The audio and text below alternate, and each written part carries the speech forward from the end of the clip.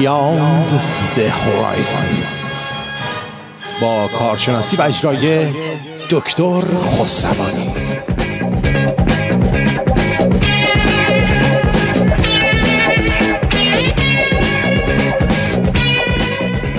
با بهترین درودها از استودیوی رادیو شمرون در شهر تورنتو کانادا 30 جون 2019 با شما هستیم در خدمت اندیشمند و محقق و یکی از خردمندان ایران زمین جناب آقای دکتر خسروانی. درود بر شما آقای دکتر.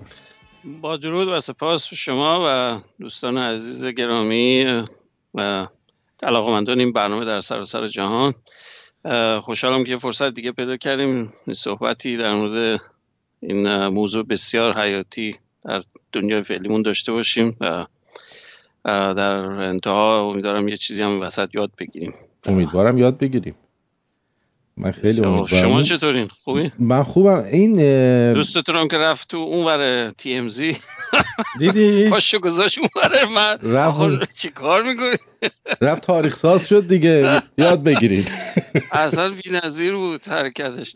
بدونی قضیه چی بود؟ این کیم جونگ اون بهش کارت تولد فرستاد. مثل من جمونایه. منم جمینایی هم دیگه.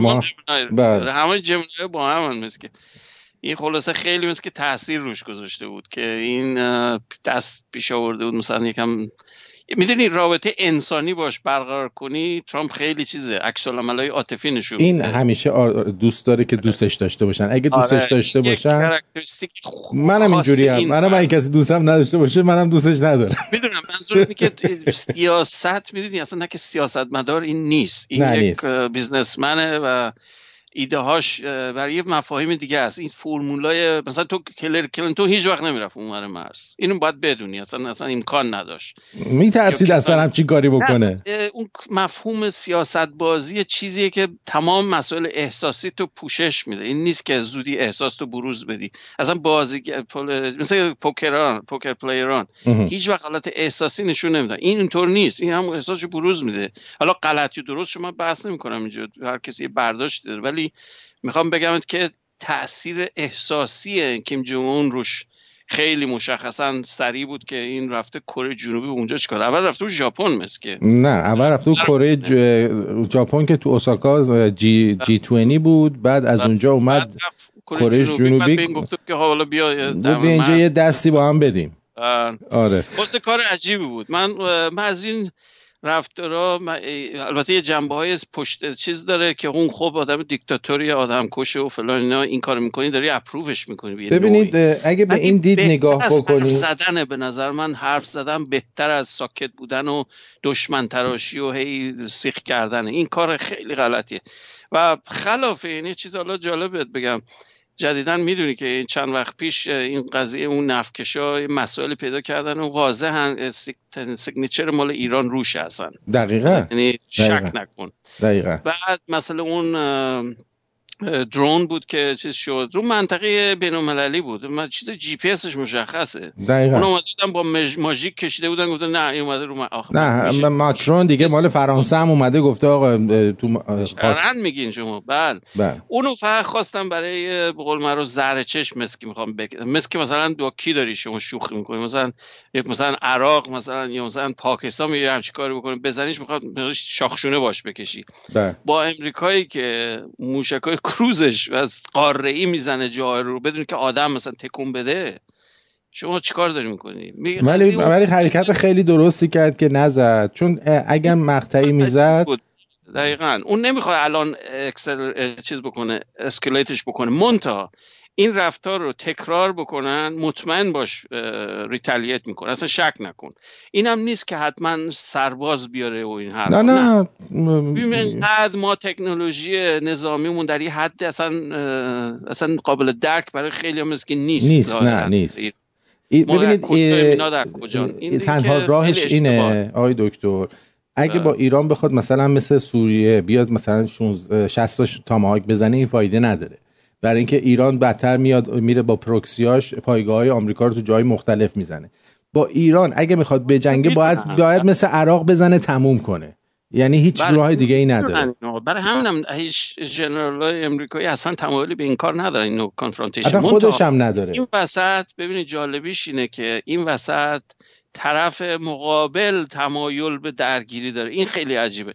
من تصورم به اینی که سیستم ایران تصور میکنه که اینو درگیری پیش بیاد، اتحاد پیش میاد تو جمعیت ایران. این خیلی تصور باطلیه به نظر من، برای اینکه اون زمانی که ارتش عراق حمله کرد فرق میکرد اون موقع، فرق میکرد. نه میدونم فرق میکرد، اصلا حالتش فرق میکرد. اصلا مردم اون موقع کله‌هاشون داغ بود، هنوز هم کله‌هاشون داغ بود، همین که عراق واقعا تجاوز کرد. من خاطرم، من بودم اونجا. البته اونم که میدونی خمینی انگولش کرد دیگه. اون بحث دیگه ایه که شما ایدئولوژی به اصطلاح اینترنشنالیسم اسلامی یه بحثی که میخوان صادرش کنن. این چیز ایدئولوژیکه، اصلا بحثی به مثلا ایران نداره. سیستم ایدئولوژیکی اسلامی نوع پروگرسیو شیعش که دوست دارن، البته وهابیام یه مدل دیگه‌اش رو دارن، ولی این مدل که برین جای دیگه رو بگیرین، تغییر حالت‌های اجتماعی بزرگ در مقیاس جهانی بدین، این خب یک رویا و یک خیال واهم. البته من یه چیزی خدمتتون بگم، مثلا همین بحثی که میگین مثلا رفته به اون با اون دیکتاتور، خب دموکرات هم اومدن با ایران مگه دیکتاتور نداره؟ اومدن پای میز مذاکره نشستن، تازه 150 بیلیون دلار هم با هواپیما براشون فرستادن. وقتی اینطور برداشت و بحث کنی به این مفهومی که این برای اون، نه من منظورم اینه که حداقل اتفاقی که الان افتاده، ببین اینو مثل یه بچه بازیش داره میده، بهش راکتمن گفت، بعد حالا هندونه میذاره زیر بغلش که میخوام بگم چقدر این آدم خوبیه. دیکتاتورها هم میخوام خوششون میاد. یه سری ارزش ها هست، اونا رو نباید زیر سوال ببری در سیستم بین‌المللی، برای اینکه ما وچه داریم. امریکا به عنوان ابرقدرت فقط نظامی نیست، ما وچه‌مون برای دموکراسیه، برای اینه که میگیم آزادی ملت‌ها، آزادی فردی رو ترویج کنیم. حتی این مسئله چیز جدیدی نیست، ما از 100 سال پیش امریکا این بحث رو داشته که هی آدم میفرسته این ور اون ور، پیس کورپ برن به وضعیت زندگی دنیا رو بهتر کنیم. اصلا این یه چیز ساختار ذهنی امریکاست. خب و خیلی‌ها که جذب امریکا میشن برای همینه، فکر می‌کنن این یک نقطه قوت در تاریخ بشر که یک کشوری به وجود اومده که ایدئولوژیک به اون مفهوم ملی فکر نمی‌کنه، فکر می‌کنه میخواد دنیا رو بهتر کنه. اینه که جذب میکنه ملت. حداقل اتفاقی که الان افتاده، اگه 2 سال پیش یادتون باشه این داشت دائم موشک پرونی میکرد، الان دیگه این کارا رو نمیکنه. بله تغییر میده، آروم شده. و این چیزی که هست، اگه آدم بخواد به دنبال آزادی‌های فردی باشه، خب برای همه باید یکی باشه. از عربستان ما آزادی فردی جلو بگیرتر نداریم، ولی کسی با اون کاری نداره و چطور اونجا نمیخوان دموکراسی درست کنن. قضیه پولیه، همه چی قضیه مادیه، قضیه پولیه و متاسفانه این بازی‌ها در وجهه بین‌المللی ما تأثیر منفی داره. من فکر می‌کنم منتها باز من همه جنبه‌ها در نظر می‌گیرم. من بگم اصلا این دیدگاهی که من دارم اصلا ما گروه حزب دموکرات نیست. اینم اون آقایی که یکم خوشمزه کرده بود روی اینترنت بگم اصلا برداشت غلطی راجع به افکار من داره. من دیدم یه دید خاصیه. من اگر دموکرات‌ها حرف خوب بزنن با اونام، اگر ریپابلیکن‌ها یه چیز بگن با این لیبرتریان‌ها یه چیز بگن، من هر واسه کاری ندارم. من خود من لیبرتریانم، ولی اصلا تا حالا جای لیبرتریان اجرا نشده که بگیم که خوبه یا بده. خاطر چی؟ برای اینکه سیستم قدرت دولت مرکزی رو کم میکنه. بله دقیقاً. نمیخوان این حالت رو، میخوان که سوار باشن. شما خیلی عجیبه به یه سیستم بیاد بگه که مثل میمونه shooting yourself in the foot. تو چطوری میتونی انتظار یه رژیم، یه حکومت بیاد بگه نه من قدرتم زیاده حالا باید کمش کنم؟ دیدی همچین چیزی تو تاریخ همچین چیزی شده؟ من ندیدم. نشده تا حالا. دقیقاً این لیبرتریانا به عقیده‌ش اینه که اصلا دولت نباید خیلی بزرگ باشه، نباید اصلا دخالت کنه تو کار مردم. دقیقاً این بحث اصلیه و ما به این سمت خواهیم رفت، اینو مطمئن باش که. ولی من این دفعه آقای دکتر خیلی از خدامه که این دموکرات‌ها رئیس جمهور بشن. میدونی چرا؟ 20 نفری که الان رو کردن من شک دارم. میدونی چرا؟ با این وضعیتی که بهداشت کانادا داره، مثلا عمل جراحی ما 6 ماه میدن، اگه اینا بشن برای مهاجرین غیر قانونی چیز بذارن، من میام اینور مرز و مدارک پزشکی رو میذارم رو سینم دراز میکشم منو ببرن درمون کنن چون گفتن مجانی همه رو درمون میکنن. اصلا بهت بگم من اینقدر متاسف شدم وقتی این برنامه ها رو دیدم. این البته خیلی مختصر دیدم چون اصلا دنبال نمیکنم، اصلا چیز دموکرات‌ها رو من الان دیگه اصلا دنبال نمیکنم. سالها الان بعد از اوباما من دیگه یه مقداری ذهنیتم تغییر کرد. چرا؟ به خاطر اینکه متاسفانه اصلا میگی در مایوپیکن، یعنی مثل که عینک زدن جلو پاشونو نمیتونن درست ببینن. آقا چی 100 کیلومتر اونورتر رو ما صحبت می‌کنیم، هم جلو پات تو فعلا نگاه کن، نمیخواد راجبت. الان ببین بحث سر اینه که مرزها رو باز بذاریم، خب بعد تازه کاورج بهشون بدیم. خب این من میام چرنده این حرف. یک، اولا اگر که شما در سیستم یونایتد فدریشن سیاره‌ای هستی مثل استار ترک، بله کشور معنی نداره، ایران معنی نداره، ایران امریکا معنی نداره. ما یه سیاره‌ایم به نام زمین. خب این زیر یه پوشش فدرال بین‌المللیه. همچین چیزی تو قرن 24 فیلم‌های استار ترک، نه الان. خب ما مرز پس معنی داره. سلول مرز داره. شما دیواره سلولی دارین در بیولوژی. چرا؟ اگر اینطور نکنیم بالانس سیستم شیمیایی داخلیتون دامن کم و زیاد میشه. اصلا این حرف مهمله که تصور کنیم مرز نداشته باشی. بله. مرز دلیلیه. خب در ساختار فعلی جهان رو میگم، نمیگم من موافق این حرفم، من میگم در دنیای امروزی اینه. حالا چه خوشت بیاد چه بدت بیاد. حالا تنها راه چاره برای این مهاجرت غیر عادی، آخه یه فلاکس عجیبی الان از هندوراس و سالوادور و این کشورهای کلمبیا، اون کشوری که مسئله دارن از نظر سیاسی و اجتماعی، اینا بلند میشن همه با همین ریسک کنن. دیدی مرد بنده خدا. اصلا اون صحنه رو میبینی میلرزی به خودت که بچه جوان با دختر 22 ماهش غرق شد. بعد اصلا صحنه فاجعه آمیز. خیلی از این صحنه اتفاق میفته که نباید اتفاق بیفته. خیلی بده. آره میخوام بگم تو این مشکل با نه مرز مسئله حل میشه، نه با نحوه مهاجرت، نه این چی. باید فکر کنین که خب شمایی که سرباز به میفرستین طالبان رو ادب کنه، میفرستین این ور اون ور، ما یه عالم سرباز در تمام دنیا داریم. همین مرز TMZ ما از 70 سال پیش سرباز و چیز داریم اونجا. 4 نفر چیز کارشناس نظامی و چیز بفرست، پلیسی رو بفرست این جاهای کشورهای بدبخت آمریکای جنوبی، میگم مدونش کن، یکم سیستم رو ترجیح بدید. تنها شخصی که این حرف میزنه تو گروه دموکرات‌ها این بنده خداست که اسمش باعث میشه فکر نکنم هیچ وقت رئیس جمهور شه، کاسترو. یه سر نمیدونم دیدیش، یه حالت مثل زردپوست مکزیکی ظاهرا اسمش کاستروه. خیلی پویتیک جاستیس میشه اگر این رئیس جمهور بشه. بعد فیدل تو قبرش میخنده به امریکا، میگه بیا هم فامیل منو کردین رئیس جمهور. ها این آدم تنها فردی من دیدم درست منطقی حرف میزنه، میگه ما باید بریم مسائلشون رو حل کنیم، نه که هی سعی کنیم اینا رو راه بدیم بیان تو. این حرف منطقی آخه یعنی چی؟ ما مگه خودمون کم بدبختی و مشکل اینجا داریم؟ هی همینجوری اینا سرشون بزنن، نه انگلیسی بلدن نه چیزی. اون دو تا دموکرات‌ها، اون یارو دموکراته که اسپانیش حرف میزد فکر می‌کنم فقط فکر می‌کنن مهاجرا اسپانیایی بلدن، بقیه چینی‌ها چی میشن، ایرانی‌ها چی میشن. واقعا مسخره بود. اصلا وقتی دست همشون رفت بالا که ما به مهاجرای غیر قانونی هم اینشورنس میدیم و فلان، من فکر کنم فاتحه خودشون رو خوندن با اون حرکت. دقیقاً. یک امریکایی چه انگیزه‌ای به این طرز فکر داره؟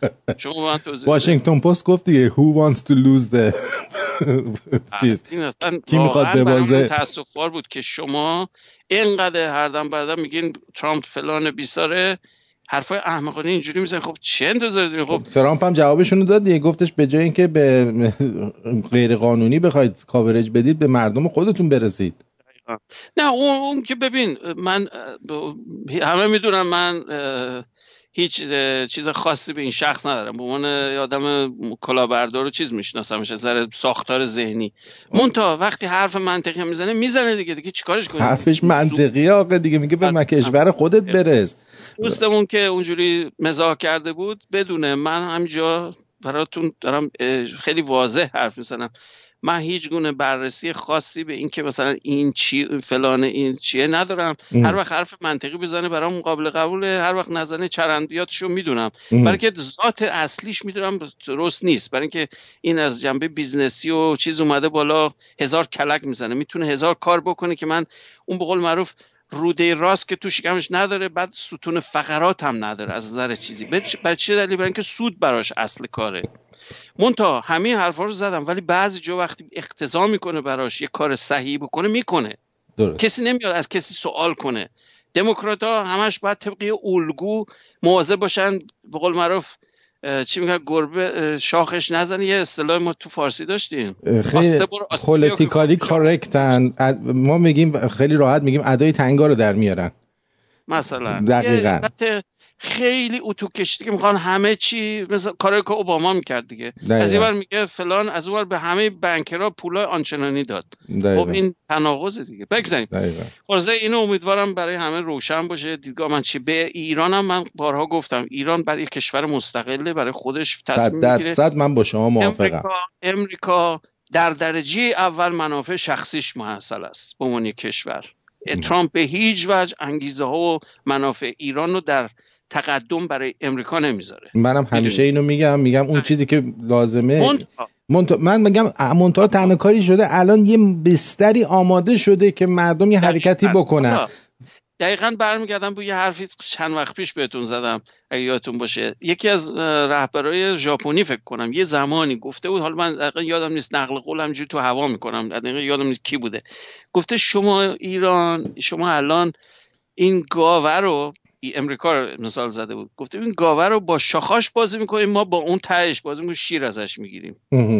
میگفت مشکل شما اینه، امریکا رو شما نفع نمیتونی بکنی. چقدر باید یکی نفع هم باشه تصور کنه با امریکا میتونه سرشاخ بشه.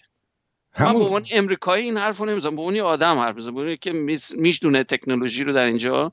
به عنوان امریکایی من وظیفه دارم، هدفم اینه که اینجا از نظر امنیتی و چیز بهتر باشه. این به عنوان وظیفه شهروندی امریکاییمه. ولی به عنوان یک شخص بین‌المللی که به کره زمین فکر میکنم، میدونم که شما با این هم سرشاخ زیاد نمیشی، منطقی نیست اصلا. خب تو بیولوژی هم نگاه کنی، حیونا هم یه حساب و کتاب با هم دارن. کسی مثلا با شیره نمیره، شیره میگیره دراز میکشه بعد زیر سایه میخوابه، نگران هیچ کی هم نیست. چرا؟ به من توضیح بده. برای اینکه مطمئن از خودش. کی میخواد به اون ور بره دیگه؟ برو بابا بخواب، از موقعی که خوابیده خوبه برای بقیه. بخواب راحت باش. ولی خنده‌دارترین چیزی که من ساعت 5 صبح دوشنبه پیش دیدم، یه برنامه با افشینم گفتم، اونجایی بود که پیش پوتین نشسته بود، یکی گفتش که به آقای پوتین نمیگی که دیگه ور نکنید این چیز الکشن ما مسخره. اونم لبخند میزنه، اصلا همچین با هم لاس میزدن، اصلا میگی اینا پلن، مثلا 30 سال همو میشناسن. ببینید یه چیزی چرچیل میگه آقای دکتر، من بهش اعتقاد دارم. چرچیل میگه که هیچ کشوری در دنیا تا ابد دشمن شما نیست و هیچ کشوری در دنیا تا ابد دوست شما نیست. 100%. این حرف درسته. و بعد ببینین چه هدفی پشت پرده شما میتونین داشته باشین که اینقدر جنگجویی و مخاصمت آمیز و اینجور منفی به قضیه نگاه کن. من اینو نمیفهمم. برای کشوری که در حالت اقلیت افتاده، میدونی اقلیت ایران الان اکثریت نیست، که اون کشور جهان به نفع ایران حرف میزنن. درسته. یکیش به خاطر فشارهای امریکاست البته، ولی ما باید به عنوان یک کشور نسبتاً کشوری که پتانسیل قدرت داره، خب یک کشور معمولی نیستیم. افغانستان ما نیستیم، خب افغانستان بسته است، ایران بازه، تاجیکستان بسته. برو کشورهای چیز روسا رو نگاه کن، چه پیشرفت کردن این چند سال اخیر. با باز بودن و رابطه میتونی برقرار کنی، بهتر میشی، نه با بستن. کشور ایران با این هم پتانسیلش، این وضعشونه، این اقتصاد و فلان، آخه تا کی؟ نمیدونم کی میخوایم این دogmatism رو بذاریم کنار، پرگماتیسم فکر کنیم. ببینید آقای دکتر، من یه چیزی به شما بگم. رابطه برقرار کنم. آخه بعد یه کاری که شما میکنی یه سودی برات داشته باشه، درست؟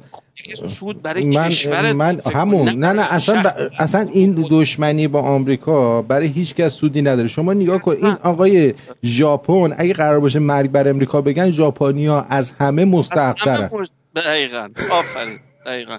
بعد شما ببین اونا برداشتشون چی بوده، چی شدن الان و ما چیکار کردیم؟ نه ما بمب دریافت کردیم از امریکا، نه واقعا غیر از چند تا با دستکاری‌های تاریخی مثل اون قضیه کودتا و این حرفا یا حتی خود انقلاب ایرانو به نفع شاه کار نکرد امریکا. میدونی که امریکا نقش بازی چیزی نداشت به صورت خیلی مهره‌ای بیاد بگه آقا ما آقای خمینی رو میاریم سر، نه این کارو نکرد. ولی تا اون شرایطی هم که به نفع شاه بودم نکرد. دقیقاً حالت خونسا نبود. ولی یه چیزی دیگه هم من بگم که خیلی از دموکرات‌ها هی دارن میگن، به رفیق خودشون هم میگن که میگن که این آمازون نمیدونم چیز نداده، مالیات نداده. اینا اینو در نظر نمیگیرن. اگه مالیات اینا رو زیادم بکنن باز اینا اونقدر توانایی و وکیل و فلان دارن که همچین اونو میپیچونن دوباره هیچی نمیدن. تنها چیزی که اتفاق میفته این وسط اینه که عده زیادی شغلشون رو از دست میدن. این کسایی که اینجا مشغولن مالیاتای این شرکت‌ها از طریق اینا داده میشه در حقیقت. یعنی اینا باعث کار میشن. این 1% که اینا میگن مثلا اینا چرا پول در میارن، این نظر منه ها. آره آدم پولدار وقتی پول داره، ما در یه دنیای کورپرات زندگی میکنیم، اینو شک نکن. آدمی که پول داره اینجوریه. 20 سال اخیر، نه الان مثلا در دوره ترامپ اینجوری نشده. اینا 20 سال 50 سال هر چند سال بری عقب میبینی کورپرات‌ها قدرتشون به صورت تدریجی بیشتر شده، کمتر نشده. نمیشه نه. یک چیز پالیسی دراز مدت به دلیل چی خیلی که بزرگ میشن آنتی کارتل و چیز قوانین چیز میشکنن مثل AT&T. ولی در مجموعش کورپرات دنیای کورپرات اینجا دقیقا. دنیای این کمپانی‌های غول‌آساس مثل بوئینگ 102 سالشه. شما کجا تاریخ ایران رو برو نگاه کن، کی مشروطیت که چه سالی بود؟ بوئینگ 1917 به وجود اومده. میتونی تصور کنی؟ دقیقاً. فکر کنم قبل از مشروطیت ایران بوده. تصورش بکن، هواپیماسازی. خب و بخوان حدیث مفصل از این موضوع. من میخوام اینو بگم که در کل اگر برای اینا مالیاتای سنگینم بذارید و اینا هم بدن اصلا دودش باز تو چش مردم میره. بخاطر نه اصلا سورس میکنن میرن جای دیگه، میرن مگه با چین چیکار میکنن؟ دقیقاً. بس بنابراین به نظر من اصلا به اینا کاری نداشت. شما تمام ثروت اینا رو هم بگیرید ازشون، نمیتونید کشور رو دوباره برای 360 میلیون امکانات رفاهی به وجود بیارید. یه مسئله دیگه اون، البته من موافق قدرت محض دادن به کورپرات نیستم، مثلا مخالف این عقیدم، منتها ولی دارن. شما اگر بخوای اونو کپ بکنی بعد چیکار بکنی؟ مثلا اونا رو مثلا اون پولا رو هم گرفتی چیکار میکنی؟ حالا چیکار کردین؟ دقیقاً شما کل منابع دولتی تو دستتونه، ببخشید هیچ غلطی نمیتونید بکنید. حالا گیر دادید به این پول. 8 سال اوباما بود دیگه، 8 سال اوباما میگن کنگره اجازه نداد چی کاری بکنید. خب بابا این پولا رو چیکار کردین؟ آفرین. خب اینه که این حرف نیست. به نظر من کورپرات‌ها قدرتشون رو دارن، منتها باید قوانین یه جوری مدون بشه که سعی کنه این به نفع فقط اون دیرکتورای پشت پرده نباشه، یک جوری ثروت توزیع بشه. چون شما وقتی کار اتفاق میفته میتونی سود بدی، اگر کار تعطیل بشه که سودی نداره. آفرین. شما همین خانم اوکازیو کورتز که اومد مخالفت کرد برای اومدن آمازون به نیویورک، 20,000 تا شغل رو از بین برد. بله میتونه. آره 20,000 تا شغل از بین برد. خب آیا این صحیح می باشه؟ نه آخه جانشینش چی داری؟ من حرفی که مشکلی با دموکرات‌ها دارم اینه که من آلترناتیو شما چیه؟ میدونی چی میگم؟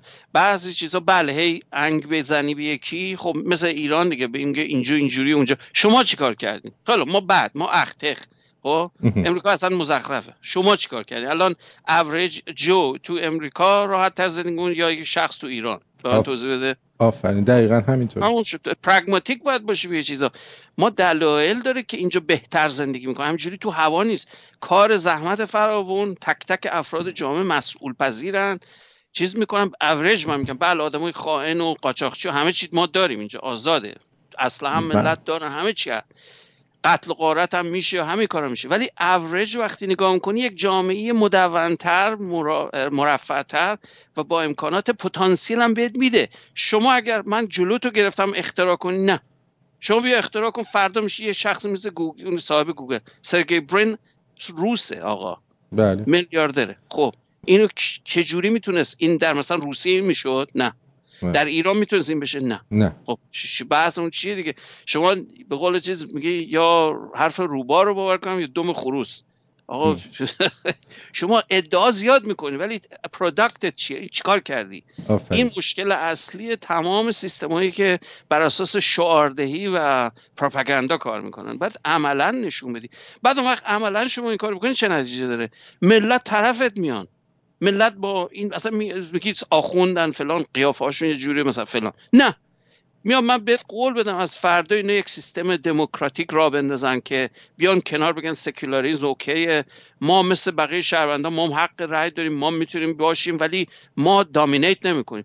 فردا من میگم اصلا وضعیت بهبود پیدا میکنه. منتها نمیکنن، میخوان زور مطلق باشن. بس سر اینه. میدونی چی میگم؟ اینا برای نابودی ایران اومدن، نه برای بهبود. اونه دیگه اون وضع مشخصا وقتی همه چی رو دارن میفروشن به دور و بر، اون که دیگه اصلا به قول معروف من نمیدونم چجوری میخواد یکی اینو دفاع کنه ازش. اون اصلا میشه خیانت محض دیگه. شما البته قدیم شده بحرین مال ایران بوده، نمیدونم دبی مال ایران بوده.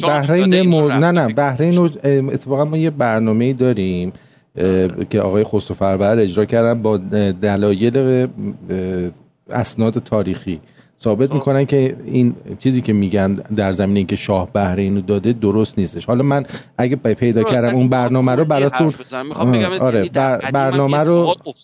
برنامه رو چای و نمیدونم چی حتما براتون میفرستم که گوش بدید. آره عزیزم قربونتون برم. بریم سراغ ربات‌ها و اینا دیگه که این باز جامع‌تر از همین حرفایی که تا الان زدیم. این در مورد بشریت این بحث امروز. بله خب میخوای یکی از این آهنگا رو اول چیز کنیم بریک هم بدیم؟ بله بسیار فکر خوبیه. پس بریم.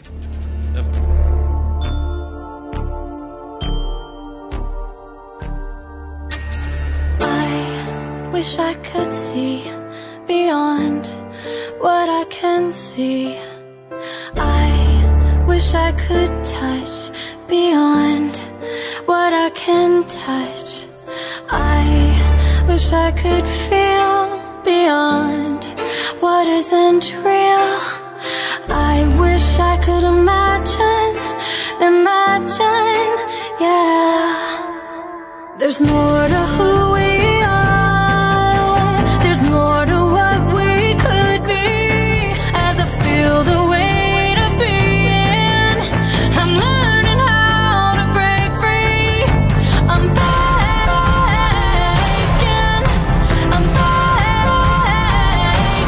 free. I'm breaking down, breaking free. I wish I could smell beyond what I can smell.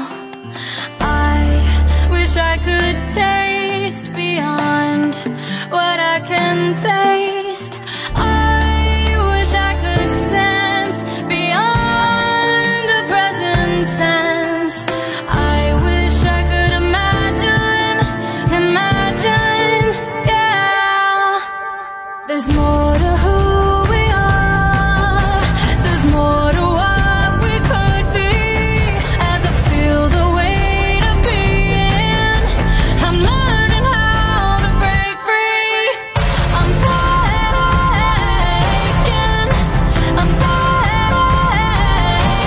free. I'm break free. بسیار عالی. این اثری که شنیدین برای دوستان بگم، این کامپوزیشنش با هوش مصنوعی بوده، با آدم نبوده. این خواننده خونده ولی کامپوزیشن به وسیله یک آهنگساز نبوده، به وسیله هوش مصنوعی بوده. و به نظر من یک چیزی برای فکر کردن که آقا ما کجاییم الان، با چه سرعتی. هوش مصنوعی یه حالت سرخپوستی داشته بیشتر. کدوم؟ هوش مصنوعی حالت سرخپوستی داشته، چون آهنگ تم سرخپوستی داشت. خب دیگه اون بله هوش مصنوعیش خیلی آمریکایی خیلی اصیله به نظرم. دقیقاً. بله البته چند تا قطعه دیگه هم براتون انتخاب کردم، حالا کم کم پخش میکنیم. اینا همشون این دوتای بعدی رو که میشنوین، یکیش حالت سافت راک، اونم تماما هوش مصنوعی، هیچ آدم دخالتی نداشته، صدام نیست البته، فقط ملودیه. و یکیش راکه، هارد راک با گیتار برقی و فلان این حرفا، منتها کامپوزیشن چیزیه، کامپوزیشن کاملا ساختار هوش مصنوعی. یه شرکت خاصی این کارو میکنه به نام AIVA یا Artificial Intelligence Virtual Art.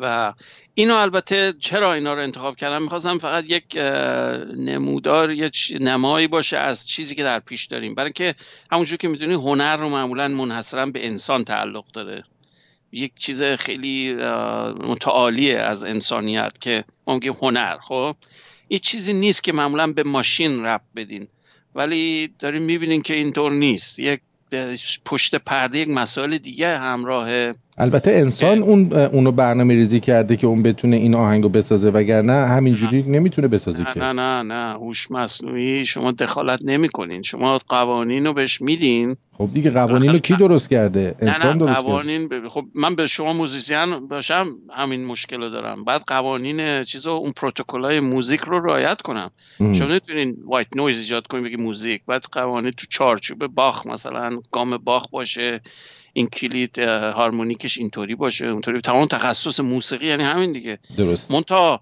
من به شما بگم نوت حالا بنویس برام، یه ملودی بنویس مثل بیتوون مثلا، نمیتونی بنویسی. ابزارشو داری ولی نمیتونی کاری بکنی. اینو من میگم این تیکش هوش مصنوعی. یه فشاری بیارم نمیشه آقای دکتر. خیلی فشار بخورید مثلا چی میشه، یا حتما یه چیزی بیاد بیا این ور مرز اون جای ایالت‌های مثل ما که به اجازه میدن HTC چی اون چیز مال ماروانا رو وارد بدن کنی، از اونها استفاده کنم ها. چون میگن هوگو لمیزقابل رو با چیز نوشته بوده، تحت چیز حشیش بوده، تاثیر حشیش و این حرفا بوده. حالا من راست رو اون یادم نیست الان سند رسمیشو دیده باشم، ولی جزو انجمن حشیشیان بوده. بله خسته نباشن. نه منظور خب یه چیز منطقیه که شما تصور کنید در حالت مود طبیعی با وسیله یک سری بوسترهای شیمیایی شاید بتونی مغزتو دستکاری کنی یه مقدار. این منطقیه، این چیز غیر عادی نیست، منتها عوارض داره. مثلا زمان جنگ دوم دواهایی درست کردن که همون نتیجه شد LSD.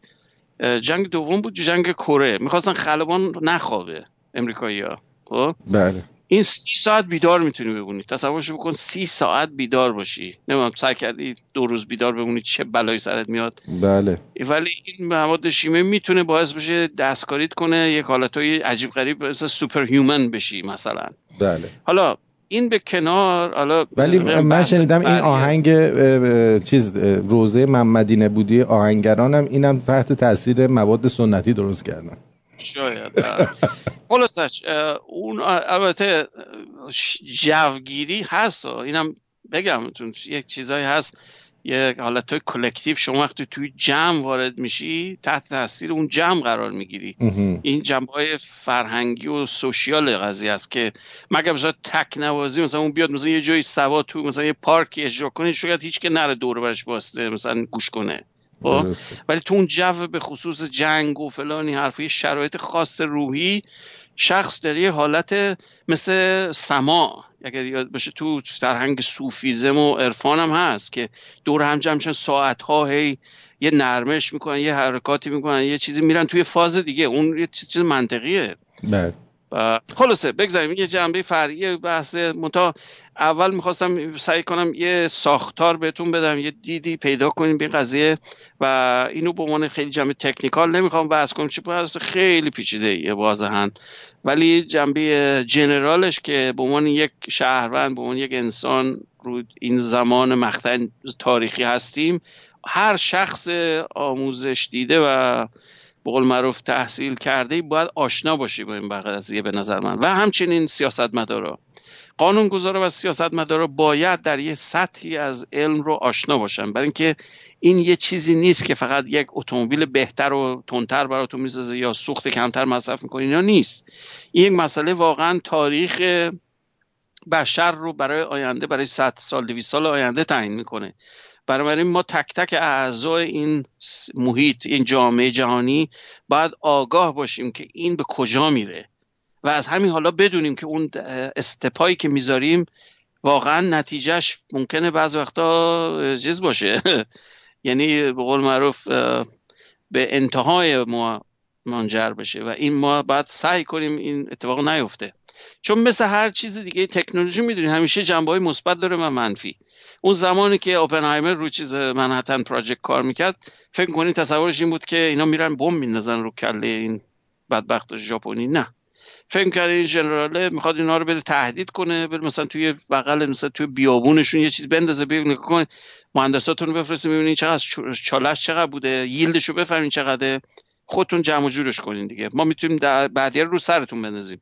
این تا رو نکردن، مستقیم رفتن رو کله اینا انداختن، شهر هیروشیما و ناگازاکی رو صاف کردن. خب اینه که اون مقصر کی بود تو این وسط به نظر شما؟ مقصر سیستم جامعه اجتماعی و سیاسی بود. اون دانشمنده یه چیزی رو درست کرد، اون الان درست نکنن 10 سال دیگه درست میشد. درسته؟ کسی جلو تکنولوژی رو نمیتونه بگیره به نظر من. شما تکنولوژی مثل به قول معروف جین این باکس، وقتی بازش کردی جینی بیرون اومد دیگه. درسته؟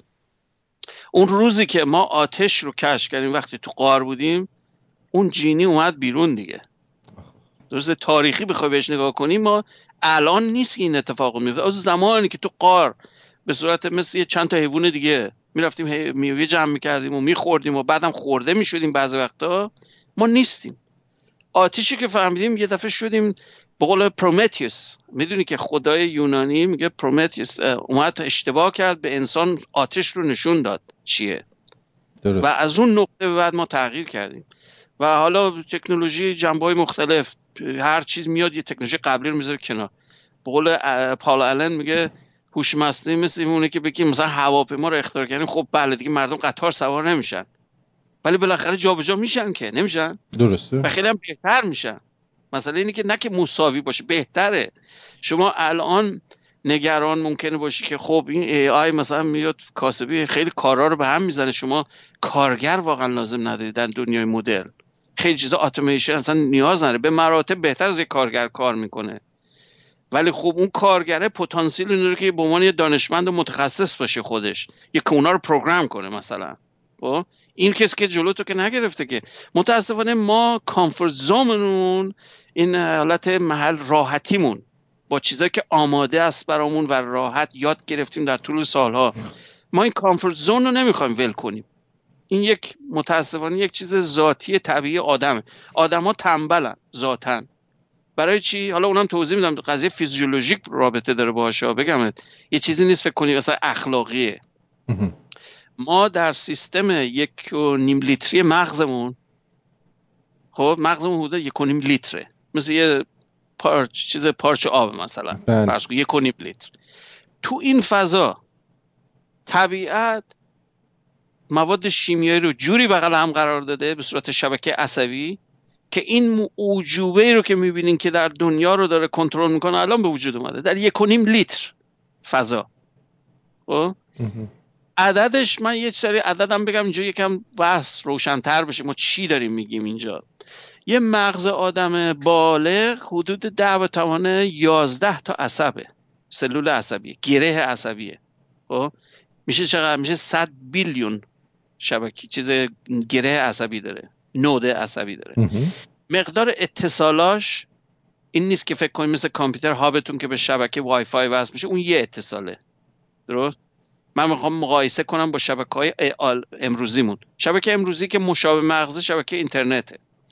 شبکه اینترنت اگر پایین ترین نقطه‌شو نگاه کنید، همین کامپیوتر من که الان دارم با شما حرف میزنم، یه نوده، یه گرهه. این گره اتصالش بای‌دایرکشناله، برای اینکه دو طرفه هم من حرف میزنم هم شما. خب از طریق یه کاناله فقط. من به هیچ کانال دیگه الان وصل نیستم. از این هاب باید برم به یه نقطه بالاتر تو شبکه تا وصل شم یکی دیگه. درسته؟ یک شبکه عصبی بیولوژیکی که تو مغز آدمه، هر نودش به 7000 تا 10000 تا دیگه نقطه وصله. میتونید تصور کنید چقدر چند بودیه؟ هر دونه نودش متوسط بین 7000 تا 10000 اتصال دیگه داره. فقط این نیست که به یه خط وصل باشه. حالا وقتی اینا رو در هم بکنین، تقدار پرمیوتیشنش میشه چیزی 10⁻14، میشه 100 تریلیون اتصال سیناپتیک بهش میگن، سیناپسز. خب بله. این رو شما با مثلا اینترنت امروزی مقایسه کنین. من اومدم یه حساب کتابایی کردم، امروز یه یک بیسیک ایده بهتون بدم. اینترنت در 2020 سال دیگه مرز 50 بیلیون رو رد میکنه. 50 بیلیون نود داره رو اینترنت. هر چه آدرس رو تصور کنید میشه 50 بیلیون سال دیگه. الان 49 مثلا چقدره؟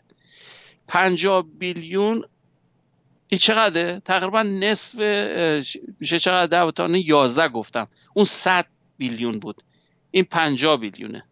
خب نه خیلی دور نیست، میخوام اینو بگم. خب درست. حالا اتصالش هم البته مشکلش اینه که تعداد سینپساش خیلی کمتر از مغز آدمه، ولی دقیقاً بخواید نگاه کنین مشابهت داره با مغز. چرا؟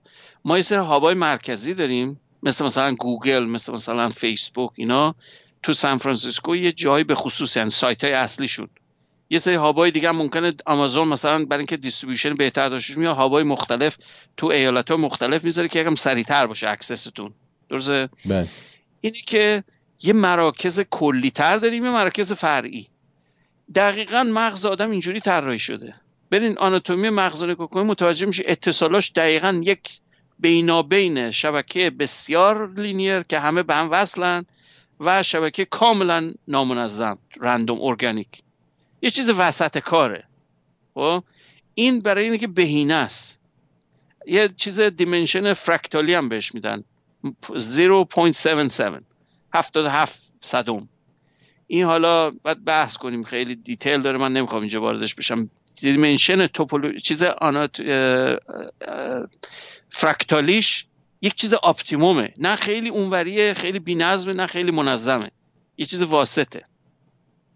و فواصل این شبکه‌ها برای اینکه سیستم تقریبا میتونیم بگین چیز شده، توزیع شده است.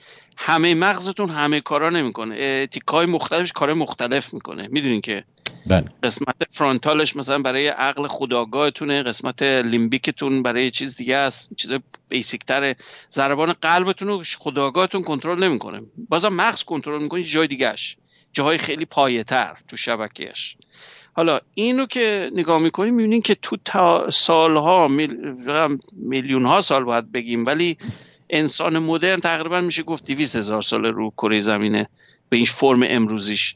در این دوران طولانی تکاملی یه حالت بهینه پیدا کرده برای یه کاربرد خاصی. این نیست که فکر کنین انسان یه هوشمندی مطلقه، نیست. ما الان بحث میکنم، من بهش میگن General Intelligence و GI. ما خودمون هم نیستیم، چه برسه به ماشینامون. ما خودمون هم در اون نقطه هنوز نرسیدیم، برای اینکه ما خودمون نگاه کنیم خیلی مسائل اون چرند و پرنده، هنوز جر و بحث‌های احمقانه می‌کنیم، خیلی کارامون احساسیه که اصلا بدون هیچ قانونی علیه منافع خودمون کار می‌کنیم، خیلی کارا زیاد می‌کنیم. این نشون میده که ما سیستم بهینه نیستیم خودمون به عنوان یک سیستم بیولوژیکی. خب ولی قابلیت‌های خیلی هم استثنایی هم داریم، این شکی درش نیست. از رو کارهایی که تا الان کردیم میتونیم بفهمیم. اصلا به عنوان یک مجموعه مسدود در نظر بگیرین، نمیگم بیولوژیکی. انسان در یک فضا رو شامل میشه، خب یک جا رو فضا رو میگیره. این بشر یه مقداری غذا مصرف میکنه، واتش مثلا مغزش بود 20 واته، معادل یه لامپ چراغ کوچیکه. خب ولی نگاه میکنیم میبینیم نوابغی داشتیم در طول تاریخ که اصلا زمین و زمان همه چی رو عوض کردن. این چجوری عملیه که یه مغز 1.5 لیتری که 20 وات برق انرژی مصرف میکنه، نه برق، انرژی شیمیایی، این چطوری میتونه این همه کار بکنه؟ خب معلومه که این شبکه بسیار بهینه است در مقیاس خودش، ولی میخوام بهتون بگم بازم تازه اون بهینه مطلقی که فکر میکنیم به عنوان یک هوشمند مطلق نیست و واضحه برامون از رو اعمال خطایی که در عمرمون هم خودمون میکنیم هم در تاریخ ثبت شده. این به خاطر اینکه اون هوشمندی واقعی نیست، یه نسبیه. بعد یه چیزای جدیدن، من چند تا مقاله پزشکی راجع به شبکه مغزی که تا الان آخرین کشفیات مغزی رو نگاه می‌کردم. تخصص من البته نیست، با پزشک باید در این پزشکانی که تو نوروساینس هستن باید صحبت کنیم برای بحث‌های خیلی دقیق‌تر، ولی در این مجموعه خیلی کلی من نگاه کردم. الان ما به نقطه رسیدیم که یه خانمی هست خیلی عجوبه است، بنت. این شخص رو من کاراشو بررسی کردم، فیزیکدان ها. زمان بگم ما تو همه کارام فضولی میکنیم، فیزیکدان ها خانم دکتر فیزیک از کمبریج تاپ بوده تو مکارتر فاوندیشن، جایزه نوابغ بهش فاندینگ دادن و فلان. خیلی آدم شما فیزیکدانا همیشه درگیری فیزیکی همه جا به وجود میارید. بله همیشه ما میریم همه رو خلاصه یه جوری. بله هیچی برای ما، هر چی که به ماده ربط داشته باشه به ما ربط داره به یه نوعی. ما شیمی دانا فقط خودمون رو تو مسائل عشقی قاطی میکنیم، میگن کمیستریمون میخوره. خب جزء میشه دیگه، اون واسه الکترونگاتیویتی و واکنش‌های یونی. تازه اونو میگی. من یه چیز خنده‌دار بگم، واکنش‌های کووالانس هم ما تازه توضیح میدیم بین مرد دارم، اونا کووالانتن دیگه. سیستم کربن چیه؟ کربن دقیقاً معادل همون چیز دیگه، گیه دیگه. بگذاریم حالا بس شوخی هم بگذاریم. این خانم فیزیکدانه بگمتون، بعد توی چیز چندین مقاله داره بحث شبکه‌های مغزی، از جنبه آماری اومد اینا رو بررسی کرده. یکی از کشفیاتی که این خانم انجام داده، حالا اطلاعات بیشترشو من اینترنت اصلا میتونین مقالهشو بخونین خودتون، میذارم بعدن. متوجه شده وقتی این سیستم fMRI Functional MRI بهش میگن، یه سیستمی که به صورت ریل تایم همون موقعی که دارین حرف میزنین فکر میکنین میتونه نوار MRI تون رو بگیره. بله. MRI میدونین چیه؟ که تصویر مغناطیسی مغز رو به دست میده برای ترکینگ مال هیدروژنه. هیدروژن سپینش میدونین یه قانونی هست توی چیز سپین که شما اگر هسته اتمی رو اگر تو میدان مغناطیسی قرار بدیم بعد ولش کنیم برمیگرده یه فرکانس آزاد میکنه. این برمیگرده به اون کارهایی که پورسل انجام داده بود، جایزه نوبل گرفت سر این مسئله. و این رزونانسش چیز کوانتومی، البته بهتون میگم. این میتونین تشخیص بدین آب کجاست یا هیدروژن کجاست. و چون بدن ما بیشتر 70% آب دیگه، از این آبم چقدرش 2 تا هیدروژنن 1 اکسیژن. حالا پس شما هر وقت که تو هیدروژن رو دیتکت کنین، مثل اینکه آب رو تشخیص بدین، میتونین بگین جریان کجاست. چون ما هنوز به اون تکنولوژی نرسیدیم بخوایم سیستم‌های الکترومغناطیسی مغز رو در ابعاد شبکه عصبی داون تو اون تنها سلول مشخص کنیم. خیلی ریزه، اصلا امکان نداره ما بتونیم اونجور دقیق محلی بتونیم بهش ببینیم. ولی کاری که تا الان تونستیم بکنیم اینه که میام جریانات مایع رو روش بررسی کنیم. چرا؟ مغز آدم سوخت نیاز داره، برای همین جریان خون که زیاد میشه که آبه، این نشون میده اون منطقه سلولاش فعالترن. در این رزولوشن ما میتونیم مغز رو تحلیل کنیم به صورت ریل تایم ها. یعنی همین الان که داری فکر میکنی من میدونم بگم کجای مغزت داره کار میکنه زیادتر از جای دیگه. در این حد میتونیم انجام بدیم. این خانم با این تکنولوژی fMRI تونستن نتیجه بگیرن که موردای انامالی مثل اسکیزوفرنی که یک بیماری روانیه، یک بحث توپولوژیکیه. اصلا میتونید تصور کنید این حرف رو؟ من توپولوژیکیه یعنی چی؟ مقدار خطوط هابا مثل وای فای مثلا به شبکه دورتر از حد طبیعی. اصلا من وقتی اینو خوندم مثلا لرزیدم به خودم که ببین ما به کجا داریم میرسیم. یعنی از نظر درک این دیدگاه‌های سایکولوژیکی سابق، مثلا فرویدیسم مثلا فلان زمان مثلا عادل یا این کی بود یه سایکولوژیستای قدیمی، خب اینا همش با دیدگاه روانی و بحثای خیلی انتزاعی و حالت خیلی سطح بالاتر حرف میزنن راجع به روان و این حرفا. ما داریم به پیچ و مهرش نزدیک میشیم در دنیای امروزی. یعنی ما میتونیم مثلا طولی من بگم مثلا دلیلی که این اسکیزوفرنیکه به خاطر اینکه طول این خط لاین فلانش تا اینجاش یکم اضافه تره. میتونید تصور کنید چی میگم؟ مثلا واقعا باید بلرزه آدم به خودش که ما کجاییم الان. چرا این مهمه؟ چون وقتی ما اونو بفهمیم میتونیم ریکنستراکت بکنیم. چرا؟ من در هر کار مهندسی شما یه پلان لازم داری. نقشه‌شو من بهت بدم میتونی اگر تکنولوژیشو داشته باشی بری سوارش کنی. درسته یا نه؟ بله. ما اون نقشه رو هی داریم بهترش میکنیم. نقشه‌ای که مغز داره و چجوری این ساختار مهندسی مغز چیه رو بیشتر و بیشتر داریم میفهمیم. برای اینکه مثال بهتون بزنم کجا هستیم، یک چیز ساده بهتون بگم. الان ما چیزای ضمنی مثلا هوش مصنوعی داریم، سیری مثلا مال اپل، خب یا گوگل ای آی. گوگل هم یه چیز داره به نام مشابه هم سیری. بله. یک گروه چینی اومده اینو تست کرده. تستای استاندارد آی کیو مال هوشمندی که شما رو هم میتونن تست کنن، منم میتونم خیلی تست کنم. بیشوره، من تستش کردم خودم. حالا حالا بذار نتیجه گیری میخوام به عنوان چیز آماری چرت نیست.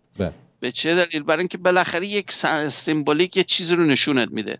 اومدن در سال 2014 تست کردن این سافر رو، شده 27.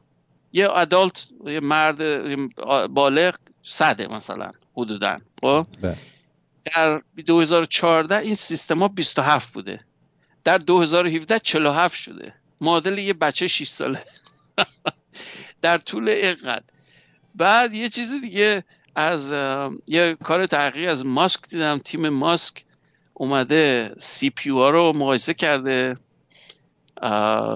سی پی یو برای کارهای همین ای آی در هر 3.43 ماه 2 برابر میشه از زمان 2012. این عدد نجومی ها، یعنی 11 برابر در طول سال. بین چیزی که امروز داری آخر سال 11 برابر قوی تر از الانته. تصور کنین چه جور حالت غیر خطیه. در دنیای خطی که ما زندگی میکنیم به عنوان آدم، ما 50 سال عمرمون میگذره مثلا همینجوری رشد میکنیم، هیچ وقت انفجاری رشد نمیکنیم. درسته؟ این سیستم‌های مصنوعی اینطوری نیستن. نه خواب دارن، نه شب مثلا باید استراحت بکنن، نمیدونم باید غذا بخورن، یا حرفا رو ما نداریم. یه شبکه الکترونیکی اصلا کارا رو نداره. خیلی سیستم بدویه نسبت به آدم، ولی نیازم نداره. خب تازلان که برق بهش بده کار میکنه. برای اینه که این رشد اصلا با اون رقم هایی که تو ذهنت راجع به آدم فرق میکنه. اینا میتونه در 50 سال آینده یه چیزی بشه که اصلا تو تخیل ما هم حتی نیست. سرعت رشدش یه جور دیگه است. دلیل اساسیش هم یکیش میگم همین مسائل محدودیت بیولوژیکی اینا ندارن این سیستما. 1 2 سرعت عبور سیگنال تو این سیستما نزدیک نوره. سیستم برق میدونی که برق توی سیم خود الکترون اونقدر سرعت نداره، میلیمتر حدوداً در ثانیه. ولی تاثیر الکتریکی سرعت نور تقریبا 99.99 نوره. یعنی چی؟ من یه سیگنال الان این سیم یک طرفش بهش بدم، اگر 300,000 کیلومتر اونورتر باشه بعد یه ثانیه تقریبا میرسه اونور سیم. درسته؟ این با شبکه عصبی بیولوژیکی که بر اساس یونای سدیم پتاسیمیه که سرعتش یه چیز اوریج شده 100 مایل بر ساعت. برای همینه که تصادف میکنین، اگر مشروب بخورین تصادف میکنین. چرا؟ سرعت این واکنش رو کم میکنین، عکس العملتون کنتره. شما عکس العمل یه آدم نرمال پلک زدنتون یکی از کارهای سریعه که انجام میدین، تو محدوده 0.1 ثانیه است. باورت میشه؟ 0.1. من بیا تست خودم بارها از قدیم الایام تست کردم. اینو چون مسابقه من شرکت کردم که یاد باشه، مسابقه علمی بود تو ایران، می‌خواستیم ببینیم کلیدو کی زود فشار میده. من یکی از رقبام همایون یزدانی بود، شخصی بود، معلومه اون کجاست، رفت می‌خواست بره پزشکی بخونه، نمیدونم حالا چیکار کرده کجاست، پیداش نتونستم بکنم. این شخص خیلی علاقه به الکترونیک داشت اون زمان، اومده بود با ما من باش رقابت کردم یه دفعه.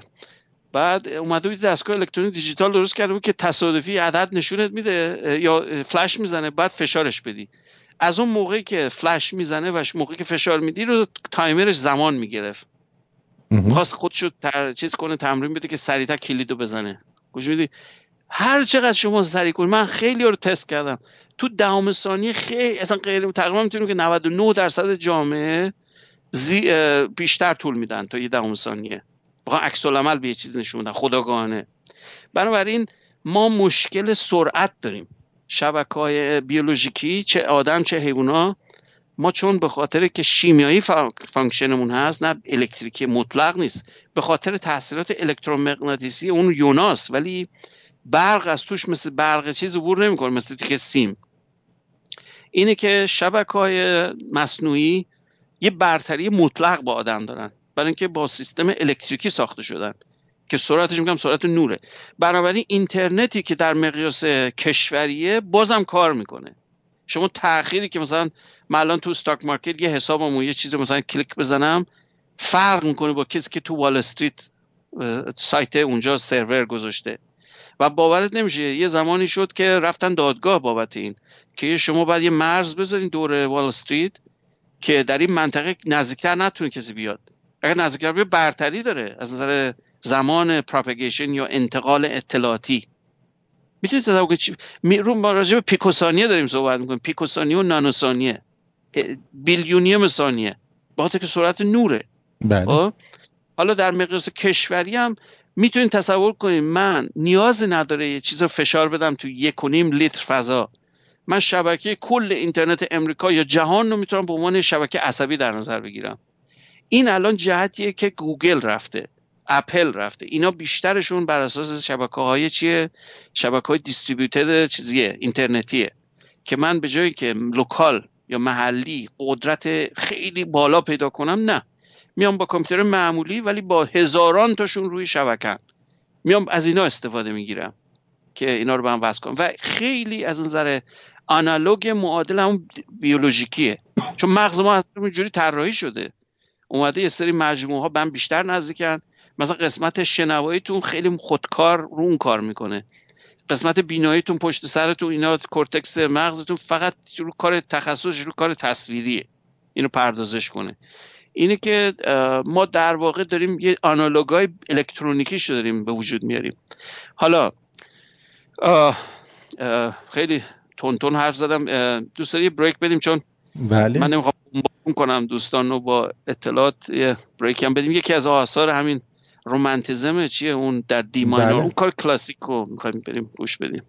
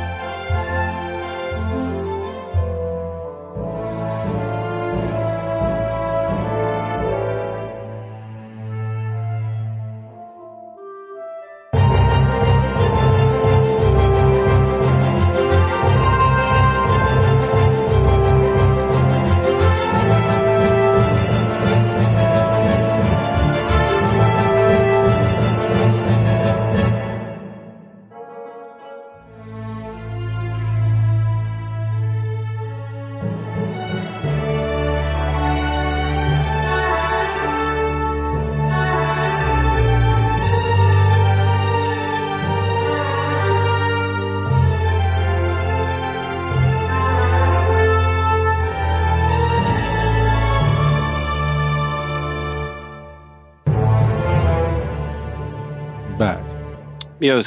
بله بسیار عالی. واقعا وقتی میشنوین فکر کنین که اینو آدم درست نکرده، اصلا نمیدونم چه احساسی بهتون. برای من کاملا احساسیه، یعنی هیچ گونه احساس ماشینی بودن از این موزیک نمی کنم من، و یه مقداری شبیه حتی به شوبرت فکر کنم، اگه اشتباه نکنم به کارهای شوبرت شبیه بود یه تیکه‌ایش. اینو چجوری توضیحش میکنی؟ این یعنی کجاییم ما الان؟ و این به قول معروف یک یک پنجره به چیزی که در پیش داریم، برای اینکه این مقدمشه. حالا ما در ابتدای در حالت به قول معروف نوزادی این دانش هستیم و این چیزها داره الان به وجود میاد. حالا جنبه امروزی با عنوانی که من داده بودم دلیل داشت. من به عنوان این دیتیلش که مثلا حالا چیه و اینا رو خب میتونیم مطالعه کنیم، ولی بحث کلی میگم برای به عنوان یک شهروند، به عنوان کسی که بخواد به قوانین این مسائل اهمیت بده در آینده، یه جنبه کلی ترش رو میتونیم فکر کنیم.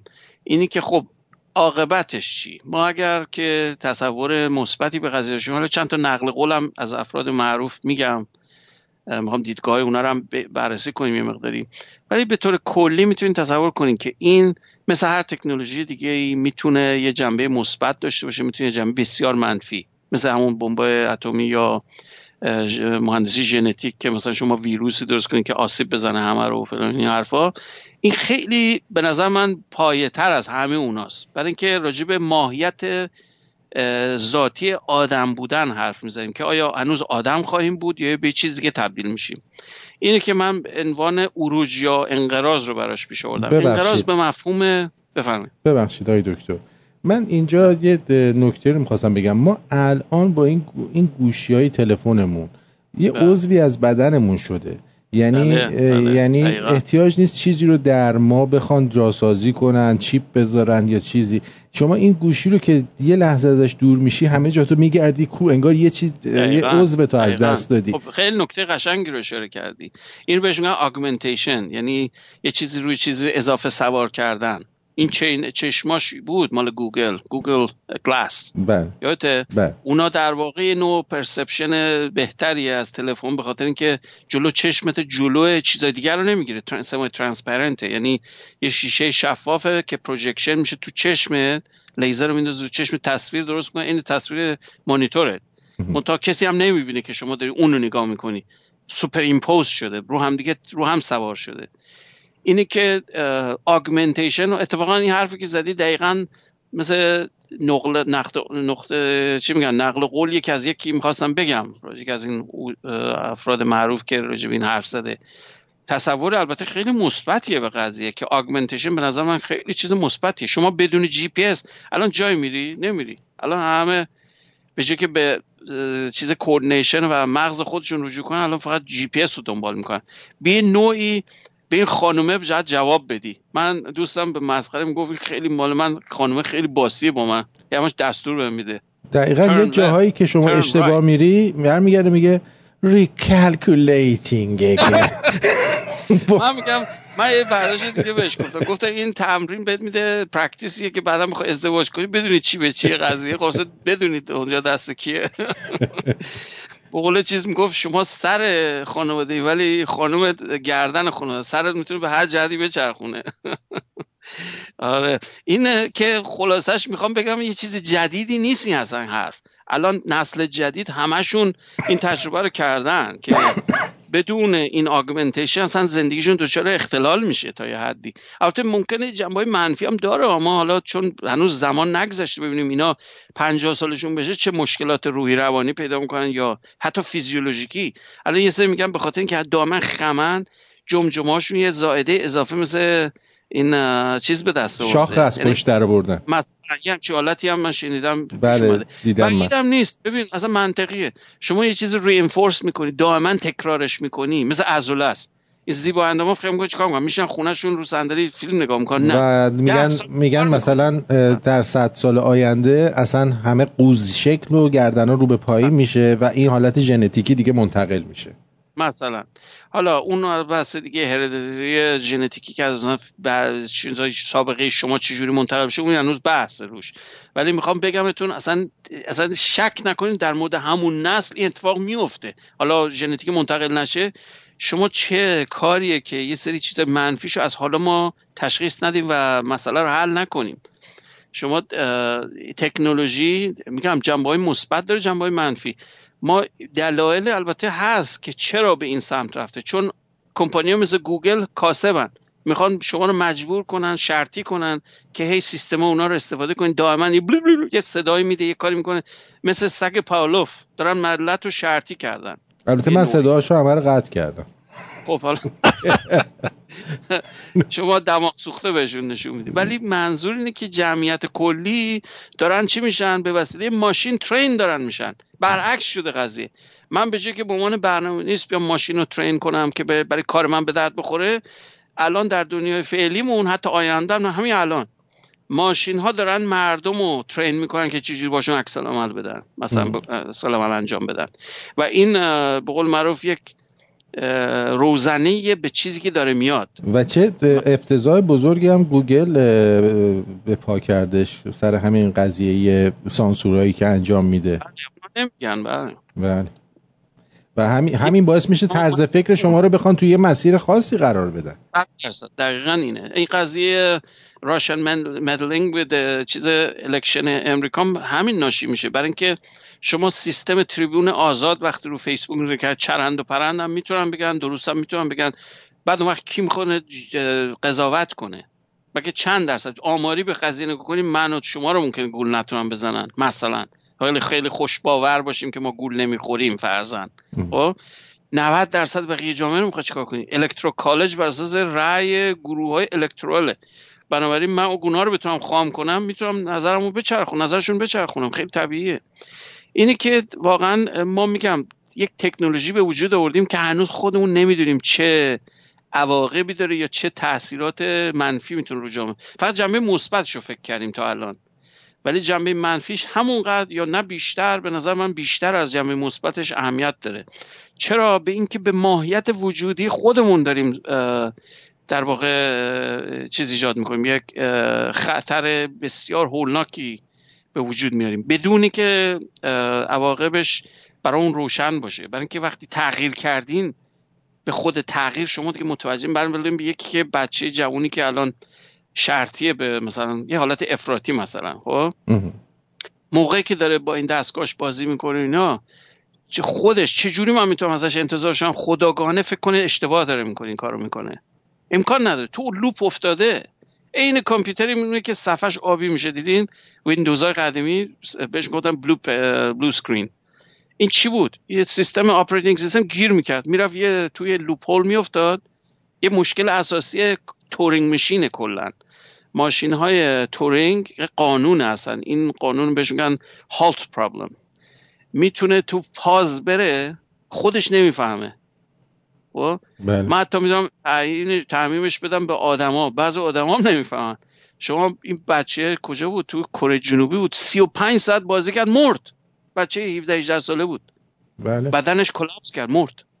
خب این اگر میتونست بفهمه از لوپ میومد بیرون، نیومد مرد. بیولوژیکی نیاز داره آخه به چیزایی، نمیفهمید. اینه که ما یه مشکل اینجوری داریم همین الانش، نم راجع آیندهم نمیگم.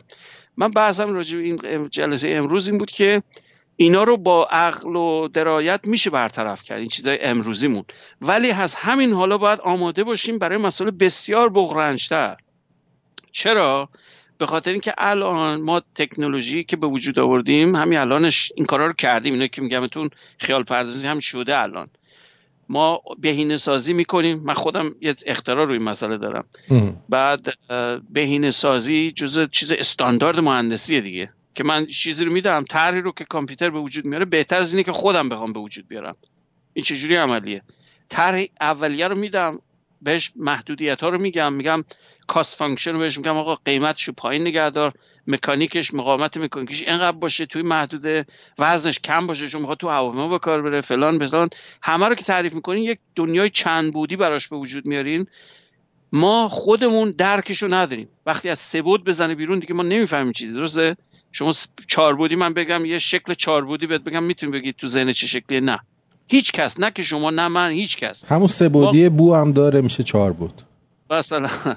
اینه که در دنیای چندین بودی، نه حتی 4 بودم، نه من میتونم دنیا 20 بودی تعریف کنم برای مثلا. خب یک کامپیوتر میتونه بدون بایاس، بدون اینکه یک حالت مثل آدم احساسی به قضیه نگاه کنه، یه حالت بیشتر ترجیح بده به چیزی که نه، کاملا بر اساس یک توزیع آماری صحیح بره جواب بهینه رو به دست بیاره برای من.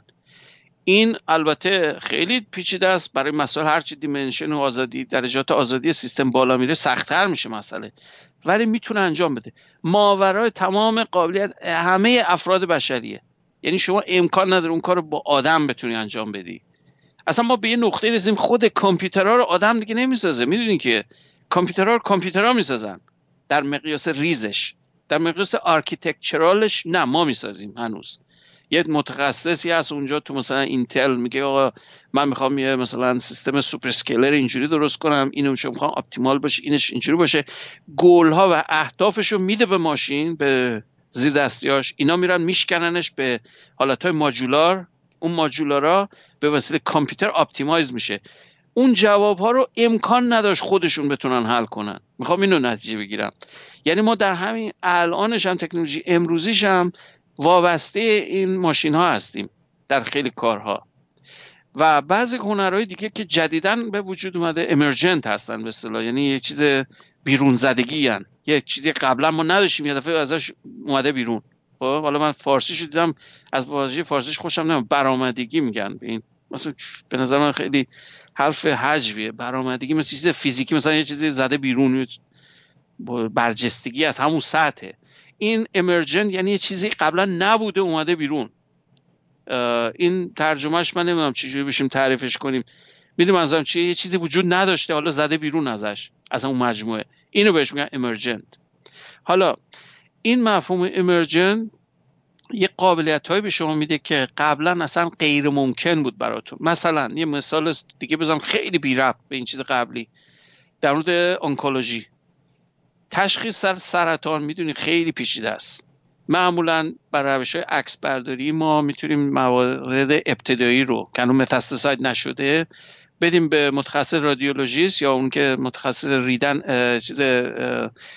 ریدینگ چیزه، مثلا MRI یا پت یا برسونم سونار یا مثلا یه انواع اقسام تکنولوژی های تصویر برداری ما داریم الان.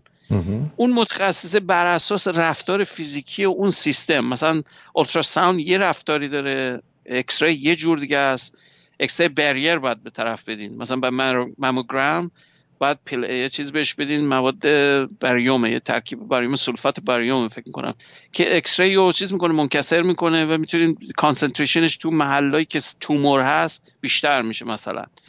بعد تعبیر این بر اساس اون سالها درس خوندن اون آقاست که خانمی که متخصص رادیولوژیه میاد بهتون میگه مثلا این ممکنه این یه پریکورسور مثلا یه سرطانه، این یه تومور بدخیمه مثلا، یا چی و چی.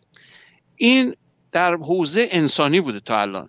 خب بعد با مسائل مثلا فاکتورهای خونش مثلا مقایسه میکنن با یه فاکتورهای دیگه، چه دیاگنوستیک رو انجام بدن، بگم مثلا این مثلا شرایط چیزو داره، این آمادگی داره، مثلا این کانسروسه یا نه.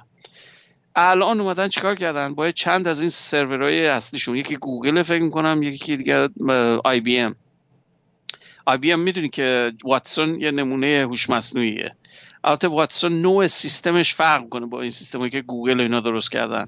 حالا اینم یه اون احتمالاً هر 2 روز یه بار مثل خود ویندوز باید آپدیت بشه. مثلا البته بگم در ما رو در آورده این ویندوز. زنا اینو بگم اون واتسون که گند زده ظاهرا. دقیقاً من نمیدونم اصلا چجوری این شانس آوردش ویندوز انقدر معروف شد. آره ویندوز البته مایکروسافت، به آی بی ام کار نداره. باشه به هر حال با یک کمپانی هست. بگذاریم حالا شما چیز به قول من دل تنگت بگو دیگه. هر اعصاب منو خورد کرده. امروز آپدیت میکنی آقا مرد حسابی تصمیم تو بگیر، میخوای چه برنامه اجرا بشه؟ اون مسئله نداره بابا دیگه. ما هم که تازه منم که تازه خیلی طرفدار ویندوز نیستم، ویندوز 10 خیلی بابا بهتر از قبلی هست. منو اذیت میکنه. بعد اون وقتی که باید آپدیت بشه یه کاری میکنه تو اصلا نمیتونی توش کار کنی، همه چی گیر میکنه، تا آپدیت نکنی ولت نمیکنه. بله اینا بالاخره یه آپشنی داره، اگر نکنین میتونه به سرور وصل بشه، از کامپیوترتون استفاده داره میکنه. میدونین که چرا داره این کارو میکنه؟ به عنوان نود ازتون استفاده میکنه. برای همون سیستم دیستریبیوتد کامپیوتینگ میاد چیکار میکنه؟ اگر آپشن رو قطع نکنین، اگر کامپیوترتون روشن بمونه همیشه داره ازش کار میکشه بدون که شما بدونین. چیکار کنیم که نکشه؟ باید یه آپشن داره بگی آقا نه من اتورایز نمیکنم این نوع اتصال رو. میتونه قبول داره، یعنی اجازه بتونه، غیر قانونی اگر این کار نکنه. من که کامپیوترمو خیال راحت خاموش میکنم، وقتی لازم ندارم خاموش میکنم. من آخه نمیتونم کامپیوترمو خاموش کنم چون خاموش... میدونم شما آره. مثلا شما سروری در واقع. دقیقاً. ولی anyway میخوام بگم که آره کجا بود یه دفعه دیگرس کردیم. این چی بود؟ داشتین آی بی ام رو میگفتین و واتسون. آره آی بی ام. آره این راجع به آنکولوژی داشتم میگفتم. آنکولوژی یه اومدن این گروهی از این آنکولوژیست‌ها اومده بودن این مسئله رو. ببین خیلی جالبه ها، این واقعا فکر کنین. ببین دوستانی که تو این رشته هستن شدیداً توصیه میکنم مولتی دیسیپلینری یاد بگیرین، یه چیز فقط متخصص یه چیز نباشین، برین چیز دیگه هم یاد بگیرین. الان اون دوره اون زمان اکسپرت سیستم گذشته، اون مال قدیمه، الان اونجوری نمیتونین کار کنین. این آقایون خانمایی که روی این کار میکردن اومدن با متخصصای هوش مصنوعی صحبت کردن، این پروگرام دادن به ماشین، ترینش کردن با مقالات روی چیز سرطان. با چه سرعتی؟ من یه جای خونه حالا عددش الان از من چیز نقل قول نکنیم، برید خودتون چکش کنید. 5000 پیپر رو در ثانیه یا ساعت میخونده. میتونید تصور کنید عدد؟ این اصلا عدد یعنی چی؟ من بیا هر آنکولوژیست رو میخوان از بهترینش که نوبل مثلا برده تا اون پایین ترینش بهش بگی 5000 تا مقاله در یه ساعت بخون، در عمرش شاید نخونده باشه 5000 تا مقاله، چه برسه بعد یه ساعت. میدونی یه روز مثلا 2 روز بتونه یه مقاله رو بفهمه، هنر کرده. درسته؟ ماشین شب تا صبح میتونه بخونه با سرعت غیرعادی. پی دی اف رو میخونه، میتونید تصور کنید ادوبی رو میخونه، تصاویرش هم تازه میفهمه. ببین در این کجای کاریم. یه نمودار من به شما بدم، من به مهندسام نمودار نشون میدم، بعضی وقتا گیر میکنم، میگم این چیه، توضیح باید بدم 2 ساعت. از دانشگاه آزاد فارغ التحصیل شدم، مثلا دانشگاه آزاد امریکا. حالا اونش بمونه، من یکم اون حرف میزنم تو سر کارم هم همیشه چیزی میکنن، اکیوزم میکنن که آقا خیلی سریع و یواش دورتو بیار پایین. خلاصش نمودار یعنی چیزی نیست که خیلی واضح باشه، با اینکه سعی میکنین نمودار رو واضح نشون بدین، چی منظور، ترند رو نشون بدین، مینیما رو نشون بدین، از این حرفا. خب تو همین نمودارها هست.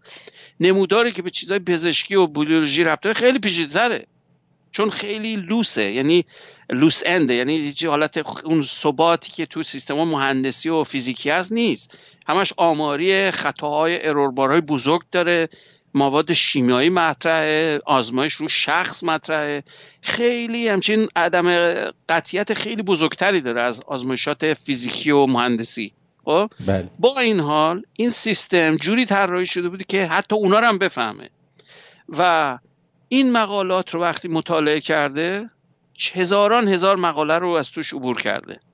هوش مصنوعی این قابلیت رو داره که در اون دنیای مافوق بعد داخلیش که بهش میگن دیپ لرنینگ یا یادگیری عمیق، خب بله، از نظر آناتومیک این یک حالت لایه‌های درونیه از نظر شبکه عصبی. من اینو میتونم بعداً براتون شکلشو بذارم روی شبکه. این بهش میگن فید فوروارد سیستم آرکیتکچر.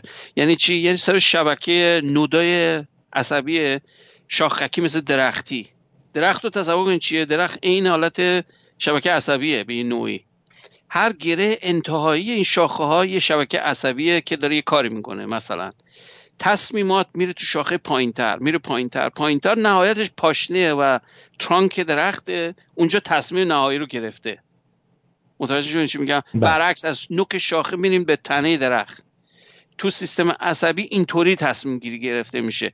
اون شاخه های و ریشه ها و رگه های یا بایفرکیشن ها و شاخک هایی که وسط کاره رو میگن hidden layer یا لایه درونی و نهانی. این روش هایی که الان بهتون میگم همشون بر این اساسه که الان خیلی رشد کرده.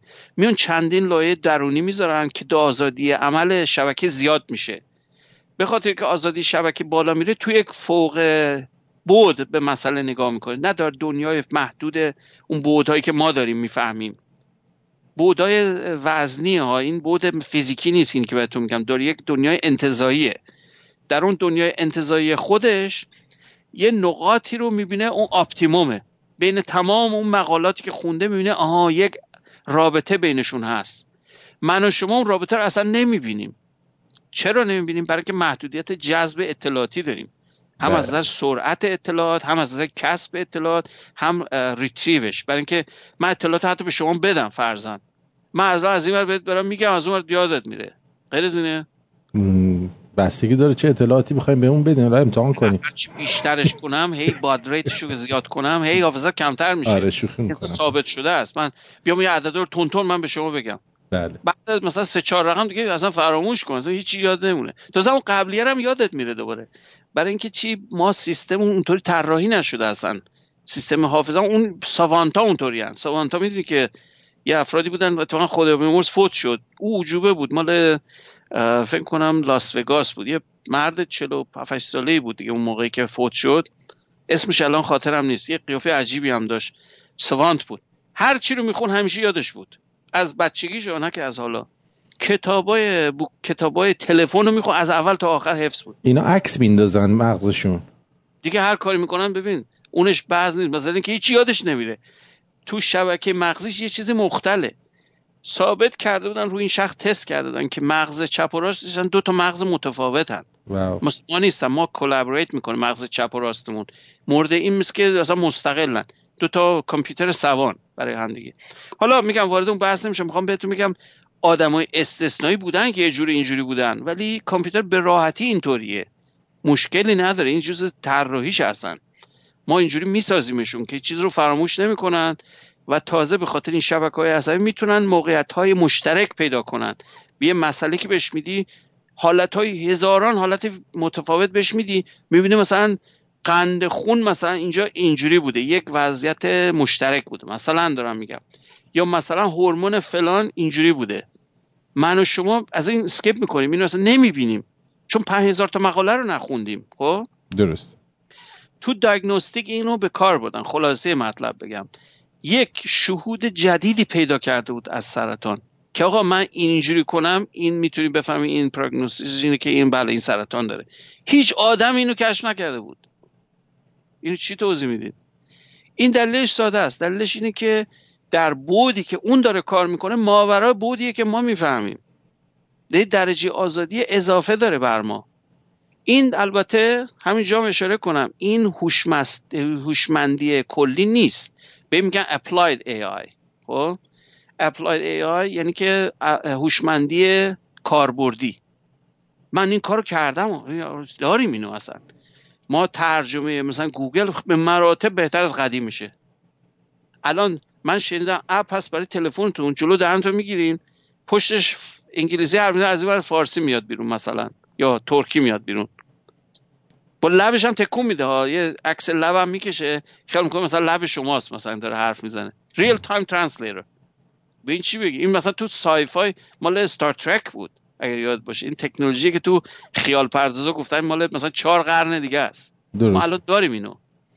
این ناگفته نمونه، این کامپیوتر داخل تلفن شما این کارو نمیکنه، اصلا قابلیتشو نداره.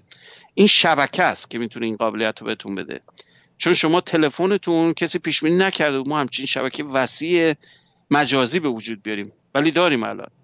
حالا این شبکه ها از این قابلیت شبکه بودنشون میتونیم استفاده کنیم که پردازش های غیر عادی انجام بدیم و این نمونهشه. به علاوه این که به خاطر وجود اینقدر عکس العمل‌های زیاد، شبکه هی آموزش بیشتر میبینه. همونجور که گفتم هوش مصنوعی شبکه عصبی بر اساس ترینینگ، یعنی هی آموزشش باید بدین، هرچی بیشتر آموزش بدین بهتر میشه. خب و وجود این همه اعضا تو شبکه، از همین تلفن‌هایی که میبینین و شبکه اینترنتی و هماهنگیشون، به خاطر اینکه مشترکن. گوگل میدونین بزرگترین، کروم بزرگترین براوزر جهانه الان.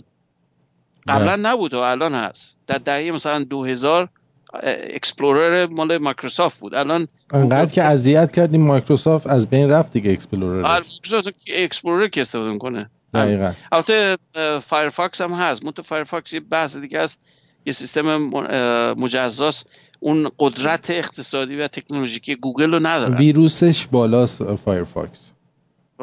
من نمیدونم ویروس. اتفاقا فایرفاکس به چیزش معروفه، به امنیت شبکه‌اش. من هر دفعه فایرفاکس رو گذاشتم کامپیوترم از کار افتاده بعد یه مدت. آره. مال شما اصلا کامپیوتر اصلا یکم دغل کاری زیاد میکنه. خیلی جای سایت‌های چیز میره، سایت‌های XXX میره. نه برای من آخه زیاد دوستان هدیه زیاد میفرستن. بله هدایاشون اول باید به قول معروف سانیتایزش بکنی قبل از اینکه وارد سیستم شما بشه که آلوده نشه کامپیوتر. مثل مامان چیز بود، مادر هاوارد، تو شبکه چیز شو بیگ بنگ تیوری رو نگاه می‌کردی؟ تموم شد؟ من تا الان فصل 2 دارم نگاه میکنم.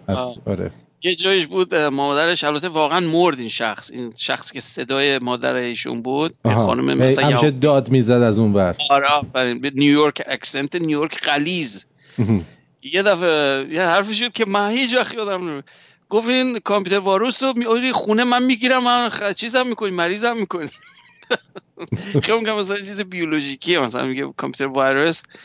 بله خلاصه بله. ولی حالا این حرف ممکن خنده‌دار باشه، ولی میخوام یه چیزی هم اشاره بکنم راجع به اون آگمنتیشن که اول حرف زدی، گفتی یه دنیایی میشه در آینده نزدیک از این مسئله عینک میاد بیرون، مسئله سیناپتیک اینترفیس به وجود میاد.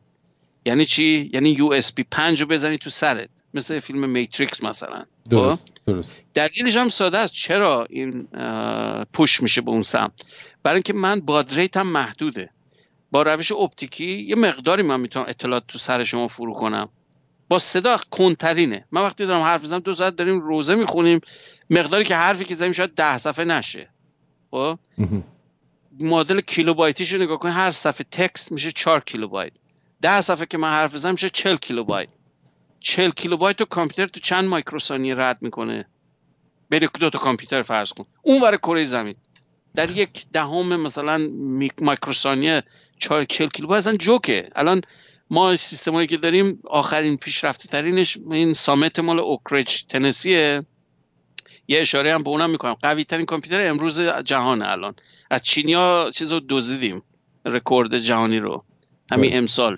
الان این اوکریج بهترینه، سامیت اسمشه، یعنی قله. این 200 گیگابیت بر ثانیه تو نوداش اتصال چیزی داره، ارتباطی داره. میتونه با اون سرعت 200 گیگابیت یعنی 200 بیلیون بیت رو میتونه در هر ثانیه تو شبکش از این خطوط نوداش جابجا کنه. خب با حرف زدن ما چقدر سرعتمون کمتره؟ اینی که طبیعیه که فکر کنیم در آینده سیستم‌هایی با ریت بالاتر به وجود میاد که شما به صورت مستقیم با شبکه عصبی مغزیتون ارتباط برقرار کنید. خب این حالا میتونه به حالت آگمنتیشن چیزی باشه، فیزیکی باشه، یه قطعی باید اینستال بشه تو مغزتون به صورت مثل اینترفیس، یا میتونه الکترومغناطیسی باشه که از همون بیرون امواج مغزیتون رو یه جوری بگیره و اینتراکت کنه، یا تکتایل باشه. مثلا رو پیشونیشون یه چیزایی درست کرده بودن قدیم، هدفونتون یه بندی داشت رو سرتون، سر از روتون بالا پایین می‌کردین صدا رو زیاد کم می‌کرد. یادتونه این سیستم؟ بله. اینا تکتایلن، یعنی با سیستم مثلا یا تکتایلن یا این اتصال چیز جریان‌های الکتریکی پوستتون رو دریافت میکنه، مثل دروغ سنج میاد تغییر میده اون چیز اینپوتشو. بعد میتونید ترین کنی اون شخصو، بگی مثلا اینجوری احساس کنی، مثلا که گوشتو میخواد تکون بدی اونجوری. همه نمیتونن این کارو بکنن، ولی اگر فهمیدی چه جوری میشه گوشتون تکون بدی میتونی بکنی. من میتونم. میتونی، منم میتونم. منتها مسئلهش اینه که چرا میتونی. من سرما خورده بودم تو شیراز که بودم اون سالها پیش. من حالا به عنوان مثال میزنم، به عنوان همین فانیه، همین که یه واقعیت رو نشون میده. سرم سرما خورده بود، تمام عضلات گردن و سر و اینا خیلی ناجور گرفتگی پیدا کرده بود، مثل اسپازم عضلانی میمونه. بله. وقتی دراز کشیدم می‌خواستم بخوابم، یه دفعه یه انقباض به خودم به سرم که دادم، یه دفعه احساس کردم گوشم تکون خورد. بله. از اون نقطه به بعد نقطه‌شو فهمیدم تو ذهنم که آها این حالتی که اگر من اراده کنم این گوش تکون میخوره. بیشتر برمیگرد به عضلات جمجمت و گردنت، پشت گردنت. درست. اینا میتونن تکون بدن گوشت عضله نداره. دقیقاً. این عضلات فرعی جمجمت باعث میشه که کشش بده رو سطح، گوشتو تکون میده. این بود که من فهمیدم آها اینه، به این دلیل ما به دلیل این نمیتونیم بعضی جاهامون رو تحت کنترل داشته باشیم، اون شبکه مپشو نمیدونیم، نقشهشو نمیدونیم کجاست تو مغزت. نوک انگشت، من میگم انگشت کوچیکه، مثلا انگشت دوم از پای راست رو تکون بده، میتونی؟ بله. اصلا مپشو نداری، یعنی به طور نرم نمیفهمی چیه، ولی اگر تمرین میکنی میتونی، برای که به محض که احساس کردی کجاست تو مغزت نقشهشو داری دیگه. درسته؟ بله. هرچی هم که بری سن پایینتر کمتر میتونه این کارو بکنه، کنترلش کمتره. یه بچه نوزاد اصلا خیلی حتی کنترل رو چشمش هم نداره، دیدی که چشمش همینجوری میتکون قلاچ میزنه بالا پایین. بله مثلا اینجوری. بعد هی که تمرین میکنن، ما الان شبکه‌های عصبیمون عین نوزاده، داره تمرین میکنه که بیشتر یاد بگیره. حالا اینه که آیندهش میگم با سرعت نجومی رشد میکنه، به خاطر اینکه اون محدودیت‌های بیولوژیکی نداره. به علاوه که شبکه اینترنتی هرچی اطلاعات رو تمام تاریخ بشر هست الان آپلود شده به شبکه، اینا رو هی میتونین اکسپوزش کنین هی یاد بگیره. منتها همه حرفا رو زدم، این هوش جامع نیست، اون جنرال اینتلیجنس نیست. میخوام اینم بگم ما با اون نقطه خیلی فاصله داریم، برای اینکه خودمون حالمون نیست اصلا این چی هست، خود ما چی هستیم. این به یک نوع خودآگاهی، اول باید خودمون برسیم ببینیم خودمون کی هستیم، چه جوری فکر میکنیم در حالت دقیقش، نه به حالت روانکاوی روان درمانی، نه یه چیزی همچین خیلی کلی nuts and bolts به قول معروف، یعنی پیچ و مهره‌شو بدونیم چیه. اون وقت خیلی کارا میشه انجام داد. در حال حاضر ما خودمون هم نمیدونیم اون چیه به طور دقیق، ولی در محدوده‌ای که الان توضیح داده شده یه چیز کلی میدونیم، اینه که شما وقتی یک برنامه رو به وجود آوردی، این برنامه بتونه این قابلیت و انعطاف رو داشته باشه که اگر مسئله رو به چرخونیش هم بتونه حلش کنه. این قابلیت فعلا مختصر به انسانه. و مسائلی که الان میبینی کامپیوتر میتونه انجام بده خیلی مسائل کلیشه‌ایه، یعنی من باید اون پلاترن رو بهش بدم، اون ساختاری رو که میخوام بحث کنم و بهش بدم، اون ساختار رو میتونه به مراتب از من بهتر یاد بگیره، برای اینکه خیلی میگم نه حافظش پاک میشه نه چیزی یادش میره، چندین بعدی به مسئله همه اینو درست، ولی توی یک دیدگاه خیلی مایوپیک یه ویژه رو میتونه این کارو بکنه. اینا همون اپلاید ای آی ان، یعنی چیز کاربردی. نمونه دیگهش برای جنرال ای آی که مثلا همه میدونین ماشینای تسلاست، برای خودش راه میره، خب یا کمپانی دیگه ولوو هم ساخته فکر کنم. اینا چرا بعضی وقتا به قول معروف باکی دارن؟ یا اون سیستم مال بوئینگ هم یه همچی چیزی پیدا کرد دیگه، یه اتوماسیون چیزی بود دیگه، یه سیستم خودکار زاویه حمله بود. حالا اینا چیه؟ اینا برای اینی که یه فضای محدود رو نگاه میکنن همشون. قطع شدی؟ من یه صدا دیگه نه قطع نشدیم. بعد اینا به دلیل اینکه یه فضای محدود رو نگاه، مثلا نمونه لایدار دارن یا سیستم مثلا اولتراساوند میفرستن، دور و برشون رو باید یه جوری بفهمن، از محیطشون اطلاعات بگیرن. یک اتومبیل تسلا یا مثلا خودروهای نظامی اتوماتد، اینا همشون همینا رو دارن. هر چی که به ذهنمون میرسه کار میکنه برای ردیابی، برای اطلاعات، برای کسب جغرافیای محلی، اینا همه ما همه رو میدونیم و سعی میکنیم بذاریم رو سیستم‌های خودکار. ولی وقتی میذاریم چی میشه؟ کامپیوتر مجبور اطلاعات اینا که به صورت دیجیتال واردش میشه به صورت یه مشعدد از این یک تصویر به وجود بیاره تو ذهن خودش. این تصویر معادل تصویری که من و شما از تصویر فیزیکی میبینیم نیست. میتونه تو باند مثلا ایکس ری نگاه کنه، میتونه تو باند صدا باشه، میتونه بر اساس چیز توپولوژیکی مثلا فاصله ها رو مقایسه کنه، میتونه چیزای دیگه، اصلا دلیل نداره اون مفاهیمی که ما فکر میکنیم باشه. خب ولی مسئله اینه که شما اون رو چجور تصویر کلی بهش بدی که بعد مسئله صورت مسئله عوض کردی بازم بفهمه. اینجا گیر داریم هنوز. برای چی؟ برای اینکه وقتی این کارو میکنیم میبینیم که بعضی وقتا گند میزنه. نمونه واتسون که گفتم همین کارو کرد. در مورد آنکولوژی بهش یه سری مقاله ها رو که داده بودن، فیدش رو که داده بودن، داشتن تمرینش میدادن، بعد که تستش کردن در مورد یک موضوعی که به خونریزی مربوط میشد، داروی که چیز میکنه خونریزی رو تشدید میکنه بهش تجویز کرده بود. به عنوان یه چیز مثال دارم میگم، یعنی اصلا و ابدا درک نمیکنه که آقا مشکل تو با دادن دارویی که خونریزی رو اضافه تشدید میکنه حل نمیشه. اینو نمیفهمه.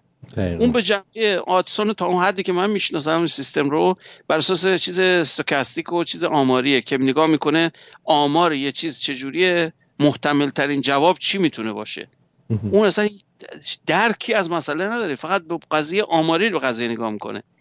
بنابراین میبینی که بعضی شاخه های این هوش مصنوعی اگر جهتش صحیح نباشه شاید هم حتی به نتیجه نرسه، مثل اون مورد.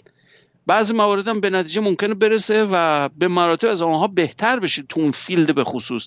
ولی دیدگاه کلی امروزی ما اینه که ما اصلا با اون جنرال چیز اینتلیجنس خیلی فاصله داریم، برای اینکه اولا خودمون پرفکت نیستیم، یک نمیدونیم خود ما چجوری واقعا فانکشنالمون چجوریه که ما این هوشمندی خاص رو داریم، انعطاف پذیره و این کارهایی که تا الان کردیم میکنیم.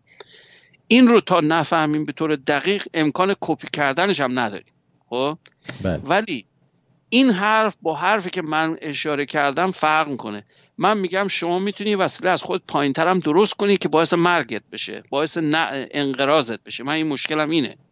من حتی مشکلی با چیز ندارم که شما بگی مثلا هوشمندی خیلی بالا پیدا کنه. بله اگه بناین باشه، بهتر از من بشه، چه اشکال داره؟ از یک شاخه از منه در واقع. درسته؟ مثل اینکه شما به یک بچه‌ای به وجود آوردی که از خود خیلی باهوش‌تره، چه مشکلی داری؟ خب اذیت میشم. بله اذیت میشم دیگه. بله حسود میشم. منتها مشکل ما اینه که حالا یه مشکل ترمودینامیک که من زمان خیلی نیست، اینو حتما دوست دارم اشاره کنم. من به یه زاویه دیگه از این قضیه میگم. ندیدم تا الان توی مقاله‌ای که خوندم، من ندیدم کسی اینجوری بحث کنه، چون دید فیزیکی من هم به قول مثل خانم بست میچه فشار میدم بره تو قضیه یه جوری. ببینید از جنبه انرژتیکی به قضیه نگاه کنین. مغز آدم در طول میلیون‌ها سال که تغییر کرده چند تا فاکتور رو در نظر گرفته. خب اینو رامون کاخال به قشنگترین فرم توضیح داده 100 سال پیش تو قرن 19.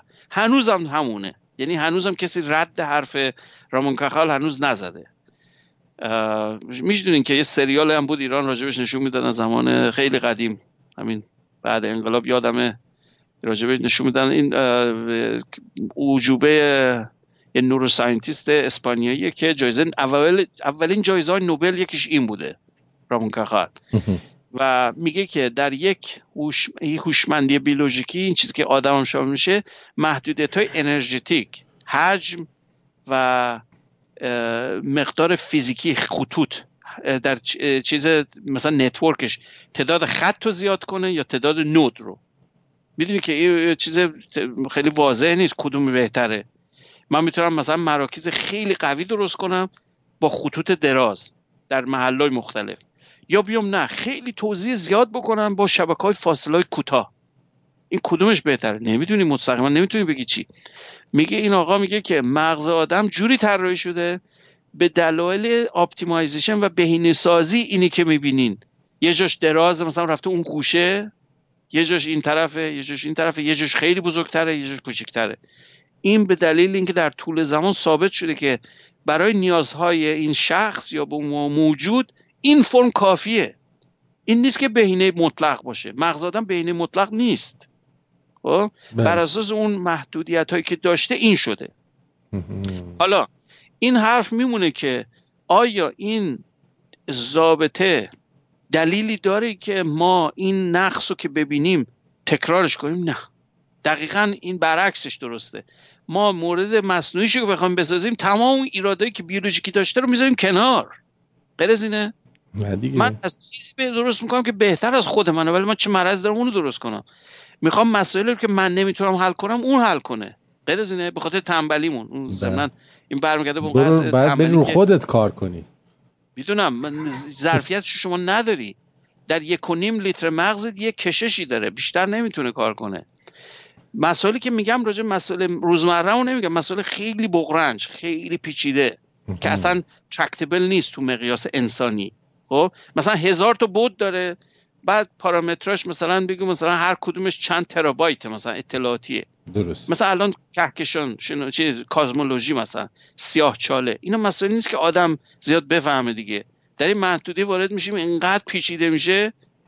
اون اینشتین که مثلا نسبیت عامو درست کرد، یه نفر بود که اطلاعات 100 سال 100 و 200 سال ریاضیات رو اومد به هم چسبوند، فیزیک بلد بود، اینو به هم چسبوند، یه چیزی درست کرد که اصلا شاهکار علمیه.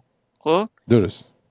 ولی همون شخص اشتباهات فاحش رو همون تئوری داشته. این نشون میده که از خود شخص میزنه بالاتر. میدونی میخوام چی بگم؟ شما میتونی یه چیزی رو به وجود بیاری، نطفه‌شو به وجود بیاری، ولی اینقدر رشد کنی که اصلا ماورا خود تو بشه. یعنی اینقدر پیچیده بشه که اصلا سر در نمیاد چیکار کنی دیگه باش. ما الان مسائل نسبیت عام رو که کسی با دست حل نمیکنه دیگه. میتونی با دست اصلا حل کنی؟ نمیتونی.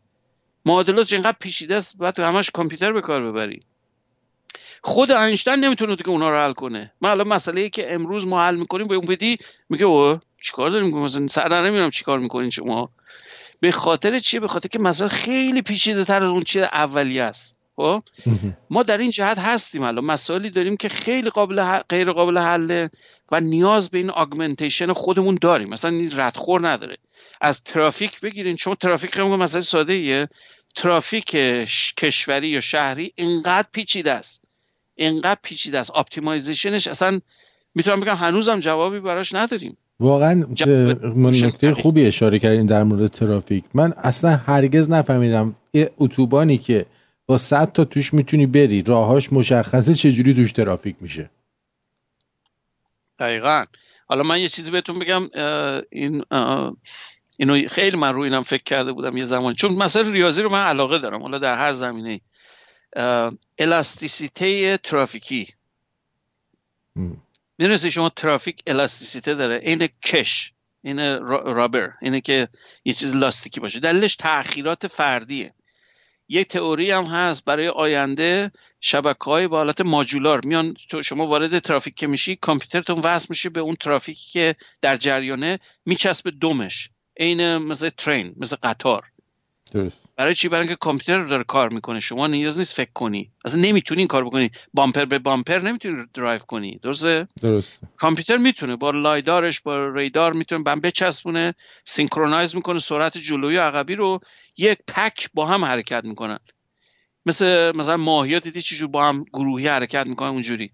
حالا وقتی شما ترافیک عادی رو نگاه میکنی میبینی مثلا تو ترافیک، اینو خیلی تجربه کردم، خیلی هم متنفرم از ترافیک، برای همین اصلا رانندگی زیاد تو ترافیک من اصلا رانندگی میکنم زیاد، ولی وقتی گیر میکنم خیلی اعصابم خورد میکنه، برای اینکه میدونم که به خاطر این مسئله الاستیسیته است. میدونی یه آقای مثلا سرعتش یه ذره کم میکنه یه جایی، یه مثلا صحنه یه جو دیده سرشو میچرخونه، یه جو ترافیک مثلا یه جو دیگه میبینه سرعتش یکم کم میکنه. درسته؟ بله.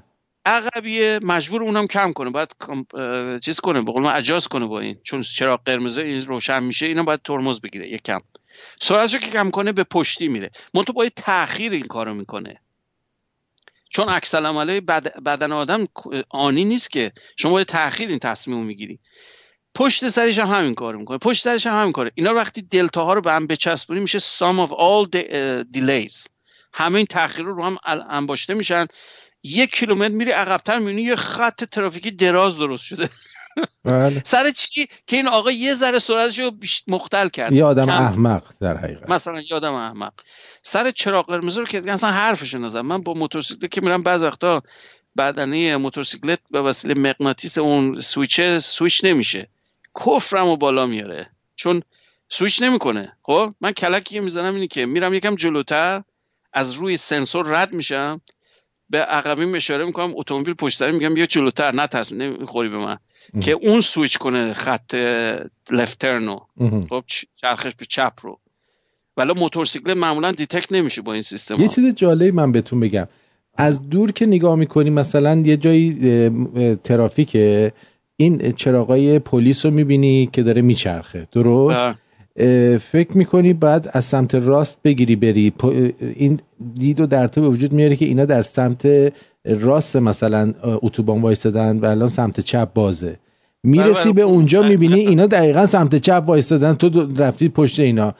نمیدونم چرا همچین دیدی رو ایجاد میکنه. بلکه تو آینه داری نگاه میکنی. نه از مستقیم دارم نگاه میکنم. او مستقیم نگاه میکنی جای غلط؟ آره من بارها این اتفاق افتاده، نگاه کردم دیدم چراغ گردون داره میچرخه. خب گفتم خب این یعنی یه جوری نشون میده که انگار اینا سمت راست اتوبانن. خب قاعدتا تو میگیری چپ که زودتر از اون سوراخی که اونجا هست رد چی، میرسی به اون سوراخه میبینی ای بابا اینا سمت راست اتوبانن.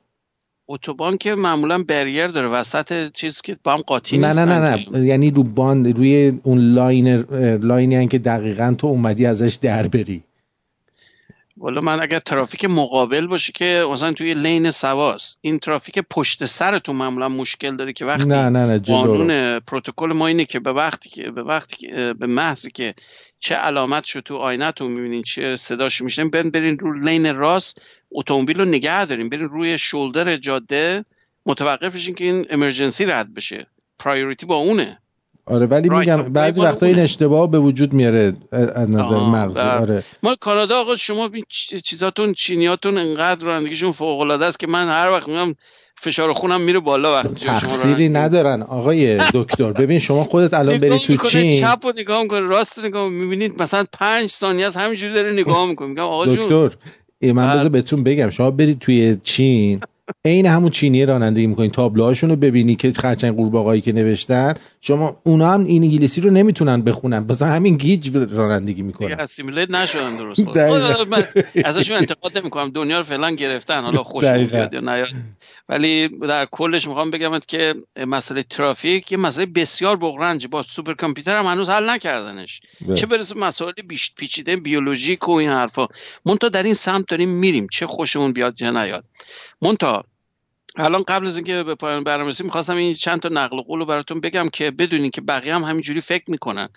من اول جنبه‌های مثبتش رو بگم بعد جنبه منفیش. مثلا نقل قول مثبت بذار کدومش مثلا براتون بخونم. مثلا یکی مثبتی کامپیوتر ساینتیست مال استنفورد فکر کنم، اندرو انگه چیز ویتنامیه فکر میکنم اسمش. It is difficult to think of a major industry that AI will not transform. This includes healthcare, education, transportation, retail, communications, and agriculture. These are surprisingly clear paths for AI to make a big difference in all of these industries. خیلی این آقا اصلا خیلی مثبت میگه همه این چیزا از بهداشت بگیرین، آموزش، انتقال، ترانسپورت، نمیدونم مارکتینگ، فروشگاه، کشاورزی، همه رو بهتر میکنه. خب این خیلی دیگه به قول معروف روزی پیکچر، همه چیز رو در یک دنیای بسیار زیبا توضیح میده که اصلا هیچ مشکلی نداریم. به نظر من خیلی خوشباورانه است این دیدگاه. خب البته کسانی هستن خیلی یکم مادریتر از این حرف زدن، این احتمالاً جنسشو از موتور سوار خریده. بله آره این نه دیگه، این ماست فروشی که میگه ماستم ترش نمیشه، این خودش کامپیوتر ساینتیست مال چیز گلوبال لیدر تو ای آی. خب این جنبه فقط مثبت قضیه رو نگاه میکنه. دقیقاً. بعد کسانی داریم مثل میوز که یکی از آوازاشون رو براتون گذاشتم، مت بلیمی، میگه in the long term artificial intelligence automation are going to be taking over so much that what gives humans a feeling of purpose. این دیگه اونوری میگه اصلا ماهیت آدم بودن زیر سوال میره. میگه ما به یه نقطه میرسیم که دیگه انقدر همه چیز رو میگیره که شما برای اون مفهوم انسانی، اون دلایلت به عنوان آدم بودن، اون تمایلات، اینا همه زیر سوال میره دیگه. حالا این خیلی دیگه باز منفیه، ولی حرف هاکینگ به نظر من خیلی قشنگه و دقیقاً تا حد زیادی همین برداشته منو انعکاس میده، به خاطر اینکه من به طور مطلق مخالف ای آی نیستم. من معتقدم که تکنولوژی رشد میکنه، شما چه خوشتون بیاد چه نیاد. این اصلا یکی از میتونیم بگین یک ادامه تکامل داروینیه که بیولوژی کربنی به هوش مصنوعی سیلیکونی داره تبدیل میشه. این خودش به نظر من یکی از ساختارهای داروینیزمه. بله. برای چی؟ برای اینکه ما به قول من چیمون کم بود. ما که بیولوژیکی میگیم مخلوق، به قول اسلامیا ما اشرف مخلوقاتیم، پس چمونه؟ چه مشکل داریم؟ دلیلش اینه که کم داریم. تمام این انقلاب سیلیکونی هم زیر سر این انقلاب سیلیکونی هم دکتر زیر سر این خانوماست مثلا. اون نوع دیگه سیلیکونه. بله اون درسته. اون اتفاقا اون اپلاید اینتلیجنس برای اینکه فقط یه نقاط خاصی رو بهبود میده. بله دقیقاً. بله از این نظام بگذاریم. آقای هاکینگ چی میگه؟ میگه success in creating AI would be the biggest event in human history. Unfortunately, it might also be the last unless we learn how to avoid the risks. این برداشتش اینه، همین حالت تیغ دو لبه است. میگه ممکنه اینو در نظر بگیرین که این میتونه بزرگترین واقعه تاریخی باشه در انسانیت، برای انسانیت، و همزمان میتونه آخرین اتفاق باشه. اگر ما اشتباهات و ریسکای این کار رو جلوگیری نکنیم. به خاطر چی؟ برای اینکه شما تصور کنین، من یه سمونه ساده بهتون میگم، یعنی میخواستم دید فیزیکیمو بهتون بگم. به جنبه انرژیتیکی بهش فکر کنین فقط. خب یعنی به مفهوم انرژی. میدونین کامپیوتر نیاز به انرژی داره. این مثال قبلی که زدم بهتون، اوکریج همین سامت، یه سوپر کامپیوتریه، حالا ویدیوشو براتون میذارم.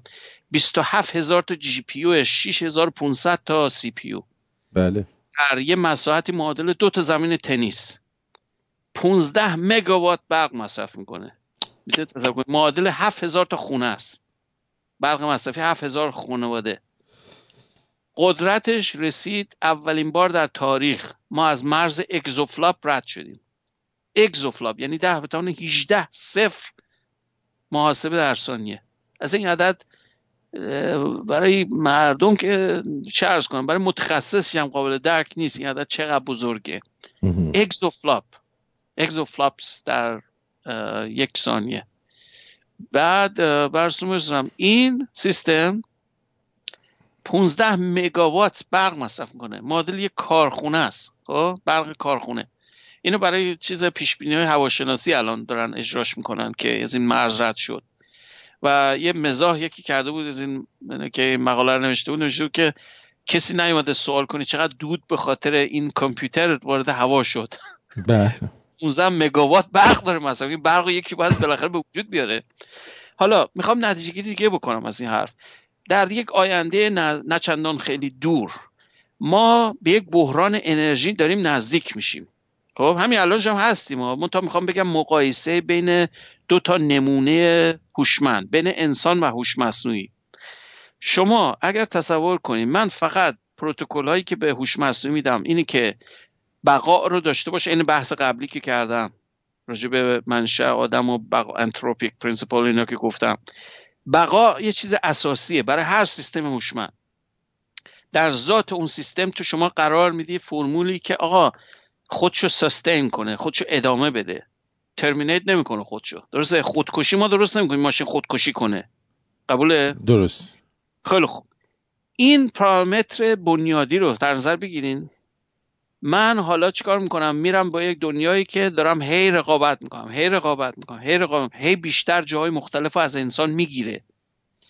در نقطه‌ای هم میتونیم فرض بکنیم که به سر مواد به قول معروف اولیه، چه از ساختش بگیرین، چون میدونید کامپیوترها خودشون میسازن دیگه. الان در یه دنیا خیلی نچندان دورم میبینین که کامپیوترها مثل پرینترهای سه‌بعدی خودشون رو درست کنن. اینم منطقیه، چون اکچویتور که بهش بزنین میتونه محیط رو تغییر بده، میتونه خودش قطعات خودش رو تعمیر کنه، میتونه چیز کنه، قطعات پایه رو درست کنه. همین کارا میشه اتوماتیکش کرد. اگر به این زاویه نگاه کنین بهش، دنیایی بهتون، تصویری از دنیا بهتون میده که من در یه نقطه‌ای به یک بحران انرژیتیک میرسم. چرا؟ برای مصرف انسانی من یک مقدار انرژی هست تو این سیستم، این سیاره. برای هوش مصنوعی یه قسمت دیگه‌شه. وقتی وارد اون فضا بشیم، حالا مشکلی که پیش میاد مثل هر ارگانیسمی، از باکتری بگیرین تا آدم، مسئله رقابت به وجود میاد. رقابت که به وجود بیاد، مسئله این تریتوری به وجود میاد که خب من کی میتونه از طرف مقابل یکم بیشتر بزنه، چون محدودیت هست. اگر بی نهایت ریسورس بود که مشکلی با هم نداشتیم، بود برو تو اون ور زندگی کن. درسته؟ ما این سیاره هستیم، هوشمندی مصنوعی اونم مال این سیاره است. هر وقت به قول فون نویمان اینا رو صادر کردیم به سیارات دیگه، برن برای خودشون هر غلطی میکنن بکنن. تا روزی که روی این کره زمین هستن با ما در یه نقطه تاریخی چیز پیدا میکنن، رقابت پیدا میکنن. حالا ما اگر عاقلانه طراحیشون بکنیم، یه پرایم دیرکتیو، یه چیزی مثل اصولی که تو استار ترک برای زمان و این چیزا به کار میبرن، یه اصل خیلی بنیادی که آسیموف شروع کرد این ایده رو، که آقا یه اصول پایه رو ما باید قرار بدیم که غیر قابل شکستنن، در ذاتشون باید قرار بدیم. یکی از اونا اختلال با چیزای نفی و اون چیز بهینگی برای انسانه که اون برتری داره. این رو هوش مصنوعی هیچ وقت نباید وایلیت بکنه، اگر نه که خیلی مشکل داریم. خب یه سری قوانین میگه، اون البته خیلی در مفهوم خیلی ساده ترش بیان میکنه برای روباتیکس، برای مثلا آدم مصنوعی. ما الان دوره رو خیلی وقت رد کردیم، اون بحث دیگه اصلا. ما راجع به اصلا ماهیت آدم بودن سوال داریم الان که آگمنتیشن صحیح یا نیست. اگر بشه آیا ما دیگه آدمای قبلی خواهیم بود یا نه؟ من مطمئنم شما بیشتر شنوندگان با ما موافقن که این نخواهیم بود، چون همین الان با تلفنش ما خودمون نیستیم دیگه، الان آگمنتد شدیم. بله. تغییر حالت، حتی سوشیال اینتراکشنمون عوض شده. من یکی استادانی که با من کار میکرد از ایست کوست اومده بود اینجا، میگفت من تابستون درس میدادم، درس فیزیک میدادم، دیدم که دختره با پسر نشستن تیک تیک میکنن، بغل هم نشستن، مثلا این صندلی بغلیشه، یه من تیک تیک دارن چیز میکنن، تکست میزنن به هم. گفتن هی راجر what are you doing؟ و گفتش که I'm texting Jane مثلا. خب گفت she's sitting next to you, what the hell؟ دقیقاً. میگو نه this is easier. یعنی چی اصلا؟ این اصلا یعنی چی؟ سوشال استراکچر عوض شده، در ایرانش هم شده تازه، چه برسه به اینجا. این نشون میده که ما هر چقدر هم بخوایم منکر این بحث بشیم، در حد ابتدایی امروزیش هم دستکاریمون کرده. و میدونی قانون پاولوف که شرطی شدن نیاز به چیز خاصی نداره، هی تکرار بکن، اون موجود رو بذار توی شرایط ویژه، حالت میگیره باش. حتی شیمی مغزش عوض میشه. میدونی وقتی شما خیلی یه کاری رو زیاد بکنین، فرم مغزتون یه تغییر شکل میکنه برای اینکه میخواد بهینه بشه برای این چیز جدید. حالا این چیز جدید آگمنتیشن با کامپیوتره الان. بله.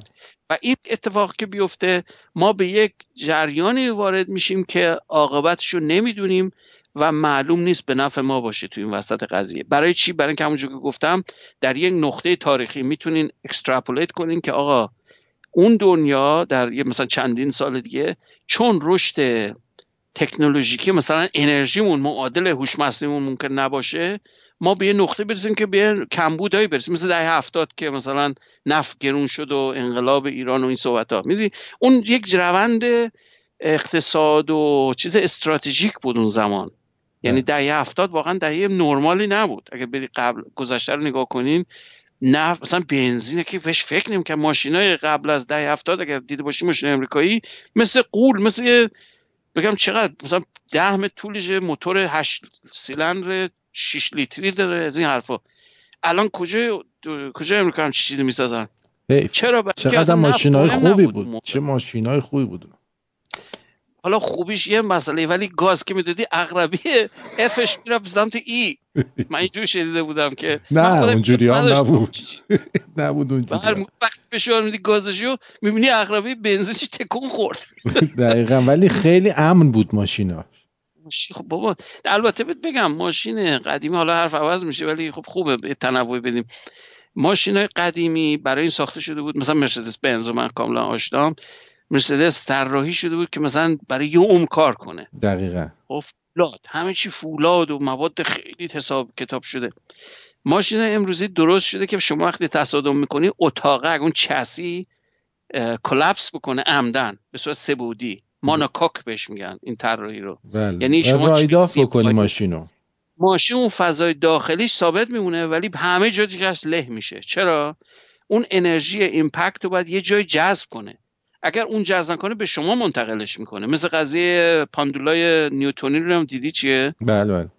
چند تا به نخ وصل یکیشو میزنی از اون ور تکون میخوره. قانون اندازه حرکت مومنتوم خطیه. خب بله.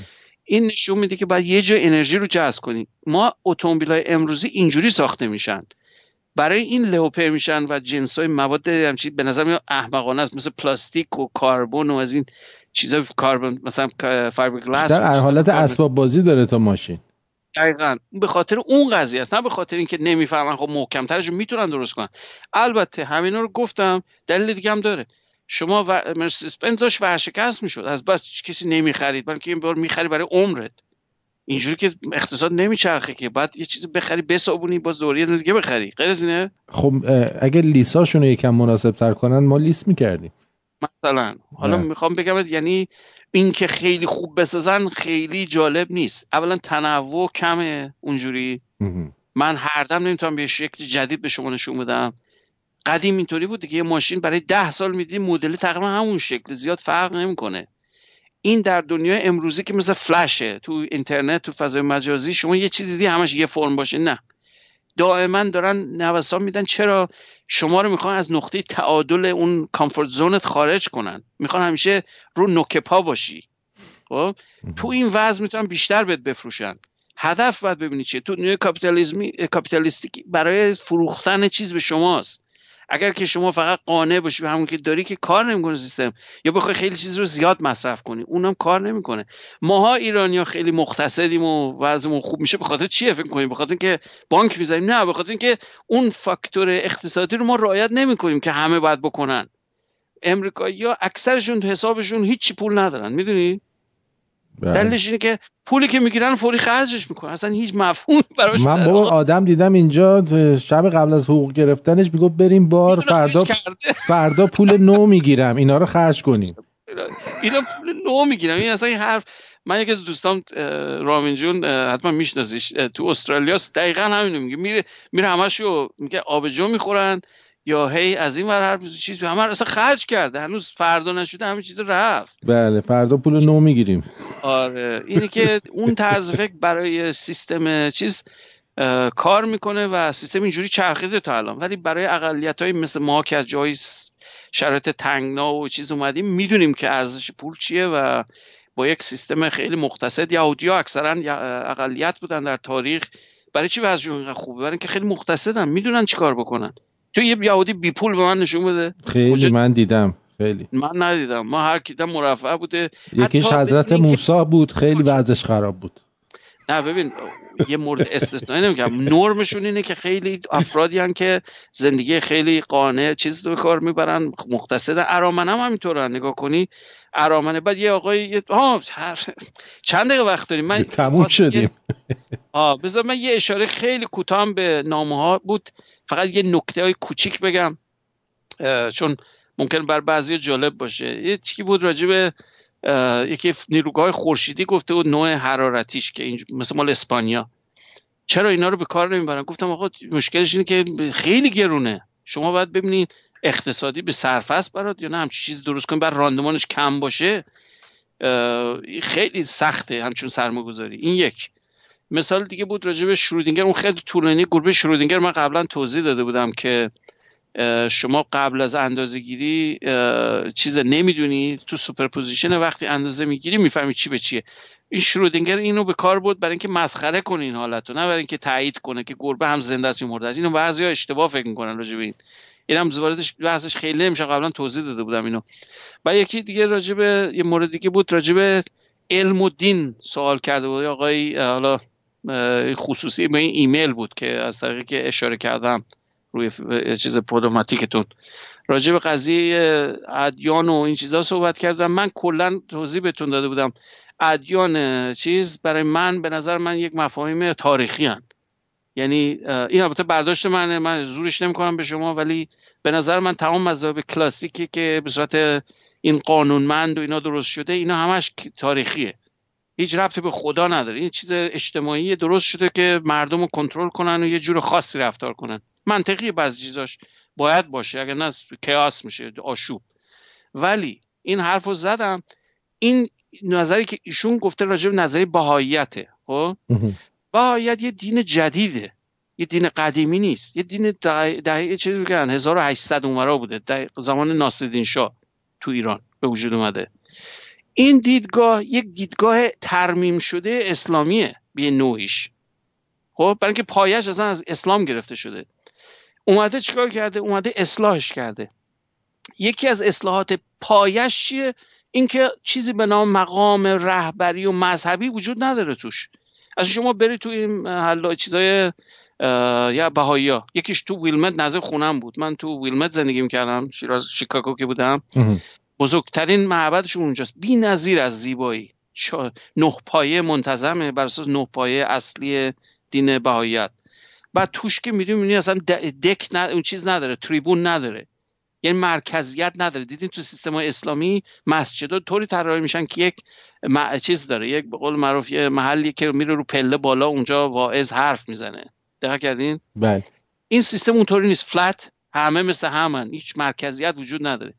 یک چیز فاحش، تفاوت فاحش با فرهنگ اسلامی بود در این سیستم فکری. بعد آزادی مساوی زن و مرد که اصلا اینطور نیست در فرهنگ‌های ابراهیمی، اصلا اینطوری نیست، میدونین دیگه. حتی مسیحیتش هم برابر. اینی که من این رو بهشون توضیح دادم، من یا نه بهاییم نه مذهب رو توجیه میکنم و ترغیب میکنم، ولی در مقایسه ابجکتیو به مسئله نگاه کنیم میبینید خیلی مدرنه این دیدگاه مذهبی. حالا اگر نکته خوبی مثبتی ازش میبینین استفاده کنین، اگر نکته پرت و پلایی هم داره میگه اونم بذارین کنار. اصلا مسئله به بهاییت ربط نداره، هر مذهبی. خب شما هندوها هم نگاه کنید یه چیزی چرت و پرت میگن، یه چیزی بسیار فوق العاده میگن. من چند وقتی راجع به ستگرو، یه شخصی تو خیلی معروفه تو هند، حرفاشو گوش میدم، مثلا شاهکاره واقعا. بعضی حرفاشو باید با طلا بنویسی، ولی دیدگاه کلی هندویسم خیلی عقب مونده است. خب اینی که به نظر من به عنوان کسی که پوش میکنه برای دیدگاه علمی، من به عنوان یک شخصی که نماینده دیدگاه علمی ام، خب این رو سعی میکنم به هر فرم ممکن بهتون بستش بدم و توضیح بدم که ما یک نعمت داریم، اونم بین دوتا گوشتونه. یه چیز 1 کیلویی 1.5 لیتریه. تنها هدیه‌ای که اگر کائنات یک خدایی باشه، که من حتی وارد اون بحثم نمیشم هست یا نیست، اگر باشه یا نباشه اینو بهتون داده، خلاصش با این چی کار میکنین؟ زبالش میکنین، به یک زبالدان تبدیلش میکنین، یا به یک شاهکار صنعتی، علمی، اخلاقی، فرهنگی، هنری. همه اینا به وجود میاد از همین. هیتلرشو به وجود آورده، یارو چنگیزخان هم همین شخص بوده، با همین کله بوده. خب اونا اونجوری کردن. یه کسی دیگه مثل چیز آقای کی بود رفت آفریقا، شوایتزر، خب یا مادر تریسا، یا آقای این بودایی کیه تو چیز، اینا رو نگاه کن، اینا کی هم پس اینا همون کله، همون مغزش همونه دیگه. چرا این اینجوری میکنه اونا اونجوری کردن؟ این نشون میده که این انعطاف پذیری و پلاستیسیتی مغز رو نشون میده. منتها یک عقل برتر باید باشه و بهتون بگه اینو با تعلیم و تربیت یاد میگیرین و هر نکته مثبتی رو دیدین ازش استفاده کنین، اصلا نباید محدود باشین. من نمیدونم چرا اینا رو تو ایران پروسیکیوت میکنن. اینا چیزای اسلامن که اومده بیرون ازش. خب به خاطر چی؟ بخاطر اینکه مرکزیت مذهبی ملایی رو میذارن کنار. اونا نمیخوان، میخوان مرکز قدرت باشه. خب مشکل پیدا میکنن. اینه که بحث اصلا نباید سر این باشه که شما به چی فکر میکنید، مثلا اینکه آوتپوتت چیه، چه کاری برای بقیه کردی. مثلا نه کاری دارم شما آخوندی یا مسیحی یا هندویی یا چی.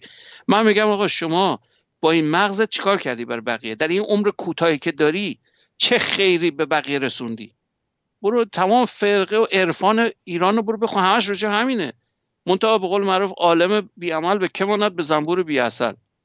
بله سلام. بله بسیار خوب، خیلی ممنون. طولانی شد ولی امیدوارم که مثبت بوده و دوست دارم فیدبکشو بشنوم از دوستان که مثلا نظرشون چیه و حالا ادامه میدیم صحبت. بله سپاسگزارم. با چنگ رودکی به پایان میبریم. بله بسیار عالی. بدرود میگم و تا ماه آینده آخرین یک شنبه. بله. اگر خواستید دوستان عزیز سوالی بکنید زیر پادوماتیک همین برنامه بنویسید، من ظرف 24 ساعت اینو اپروو میکنم، بعد آقای دکتر جواب میدن. یک بارم لطفاً بفرستین، تکراری بفرستین، فایده نداره. بعد این ایمیلی هم که دادم میتونید استفاده کنین، مشکلی نیست با اون و سعی میکنم در اولین فرصت بهتون پاسخگو باشم. اینو لذت ببرید. این مال زمان شاه، گروه کور ملی ایرانه. یکی از شعرهای بسیار زیبایی که من از کودکیم به این شعر بسیار روم تاثیر عجیبی میذاشت ازم بچگیم و وقتی این تیکه رو شنیدم با اینکه کیفیت صداش خیلی عالی نیست واقعا دلگرمتون میکنه. امیدوارم شما همونقدر که من لذت بردم لذت ببرید. بله فردا هم کانادا دی در اینجا و تعطیلی.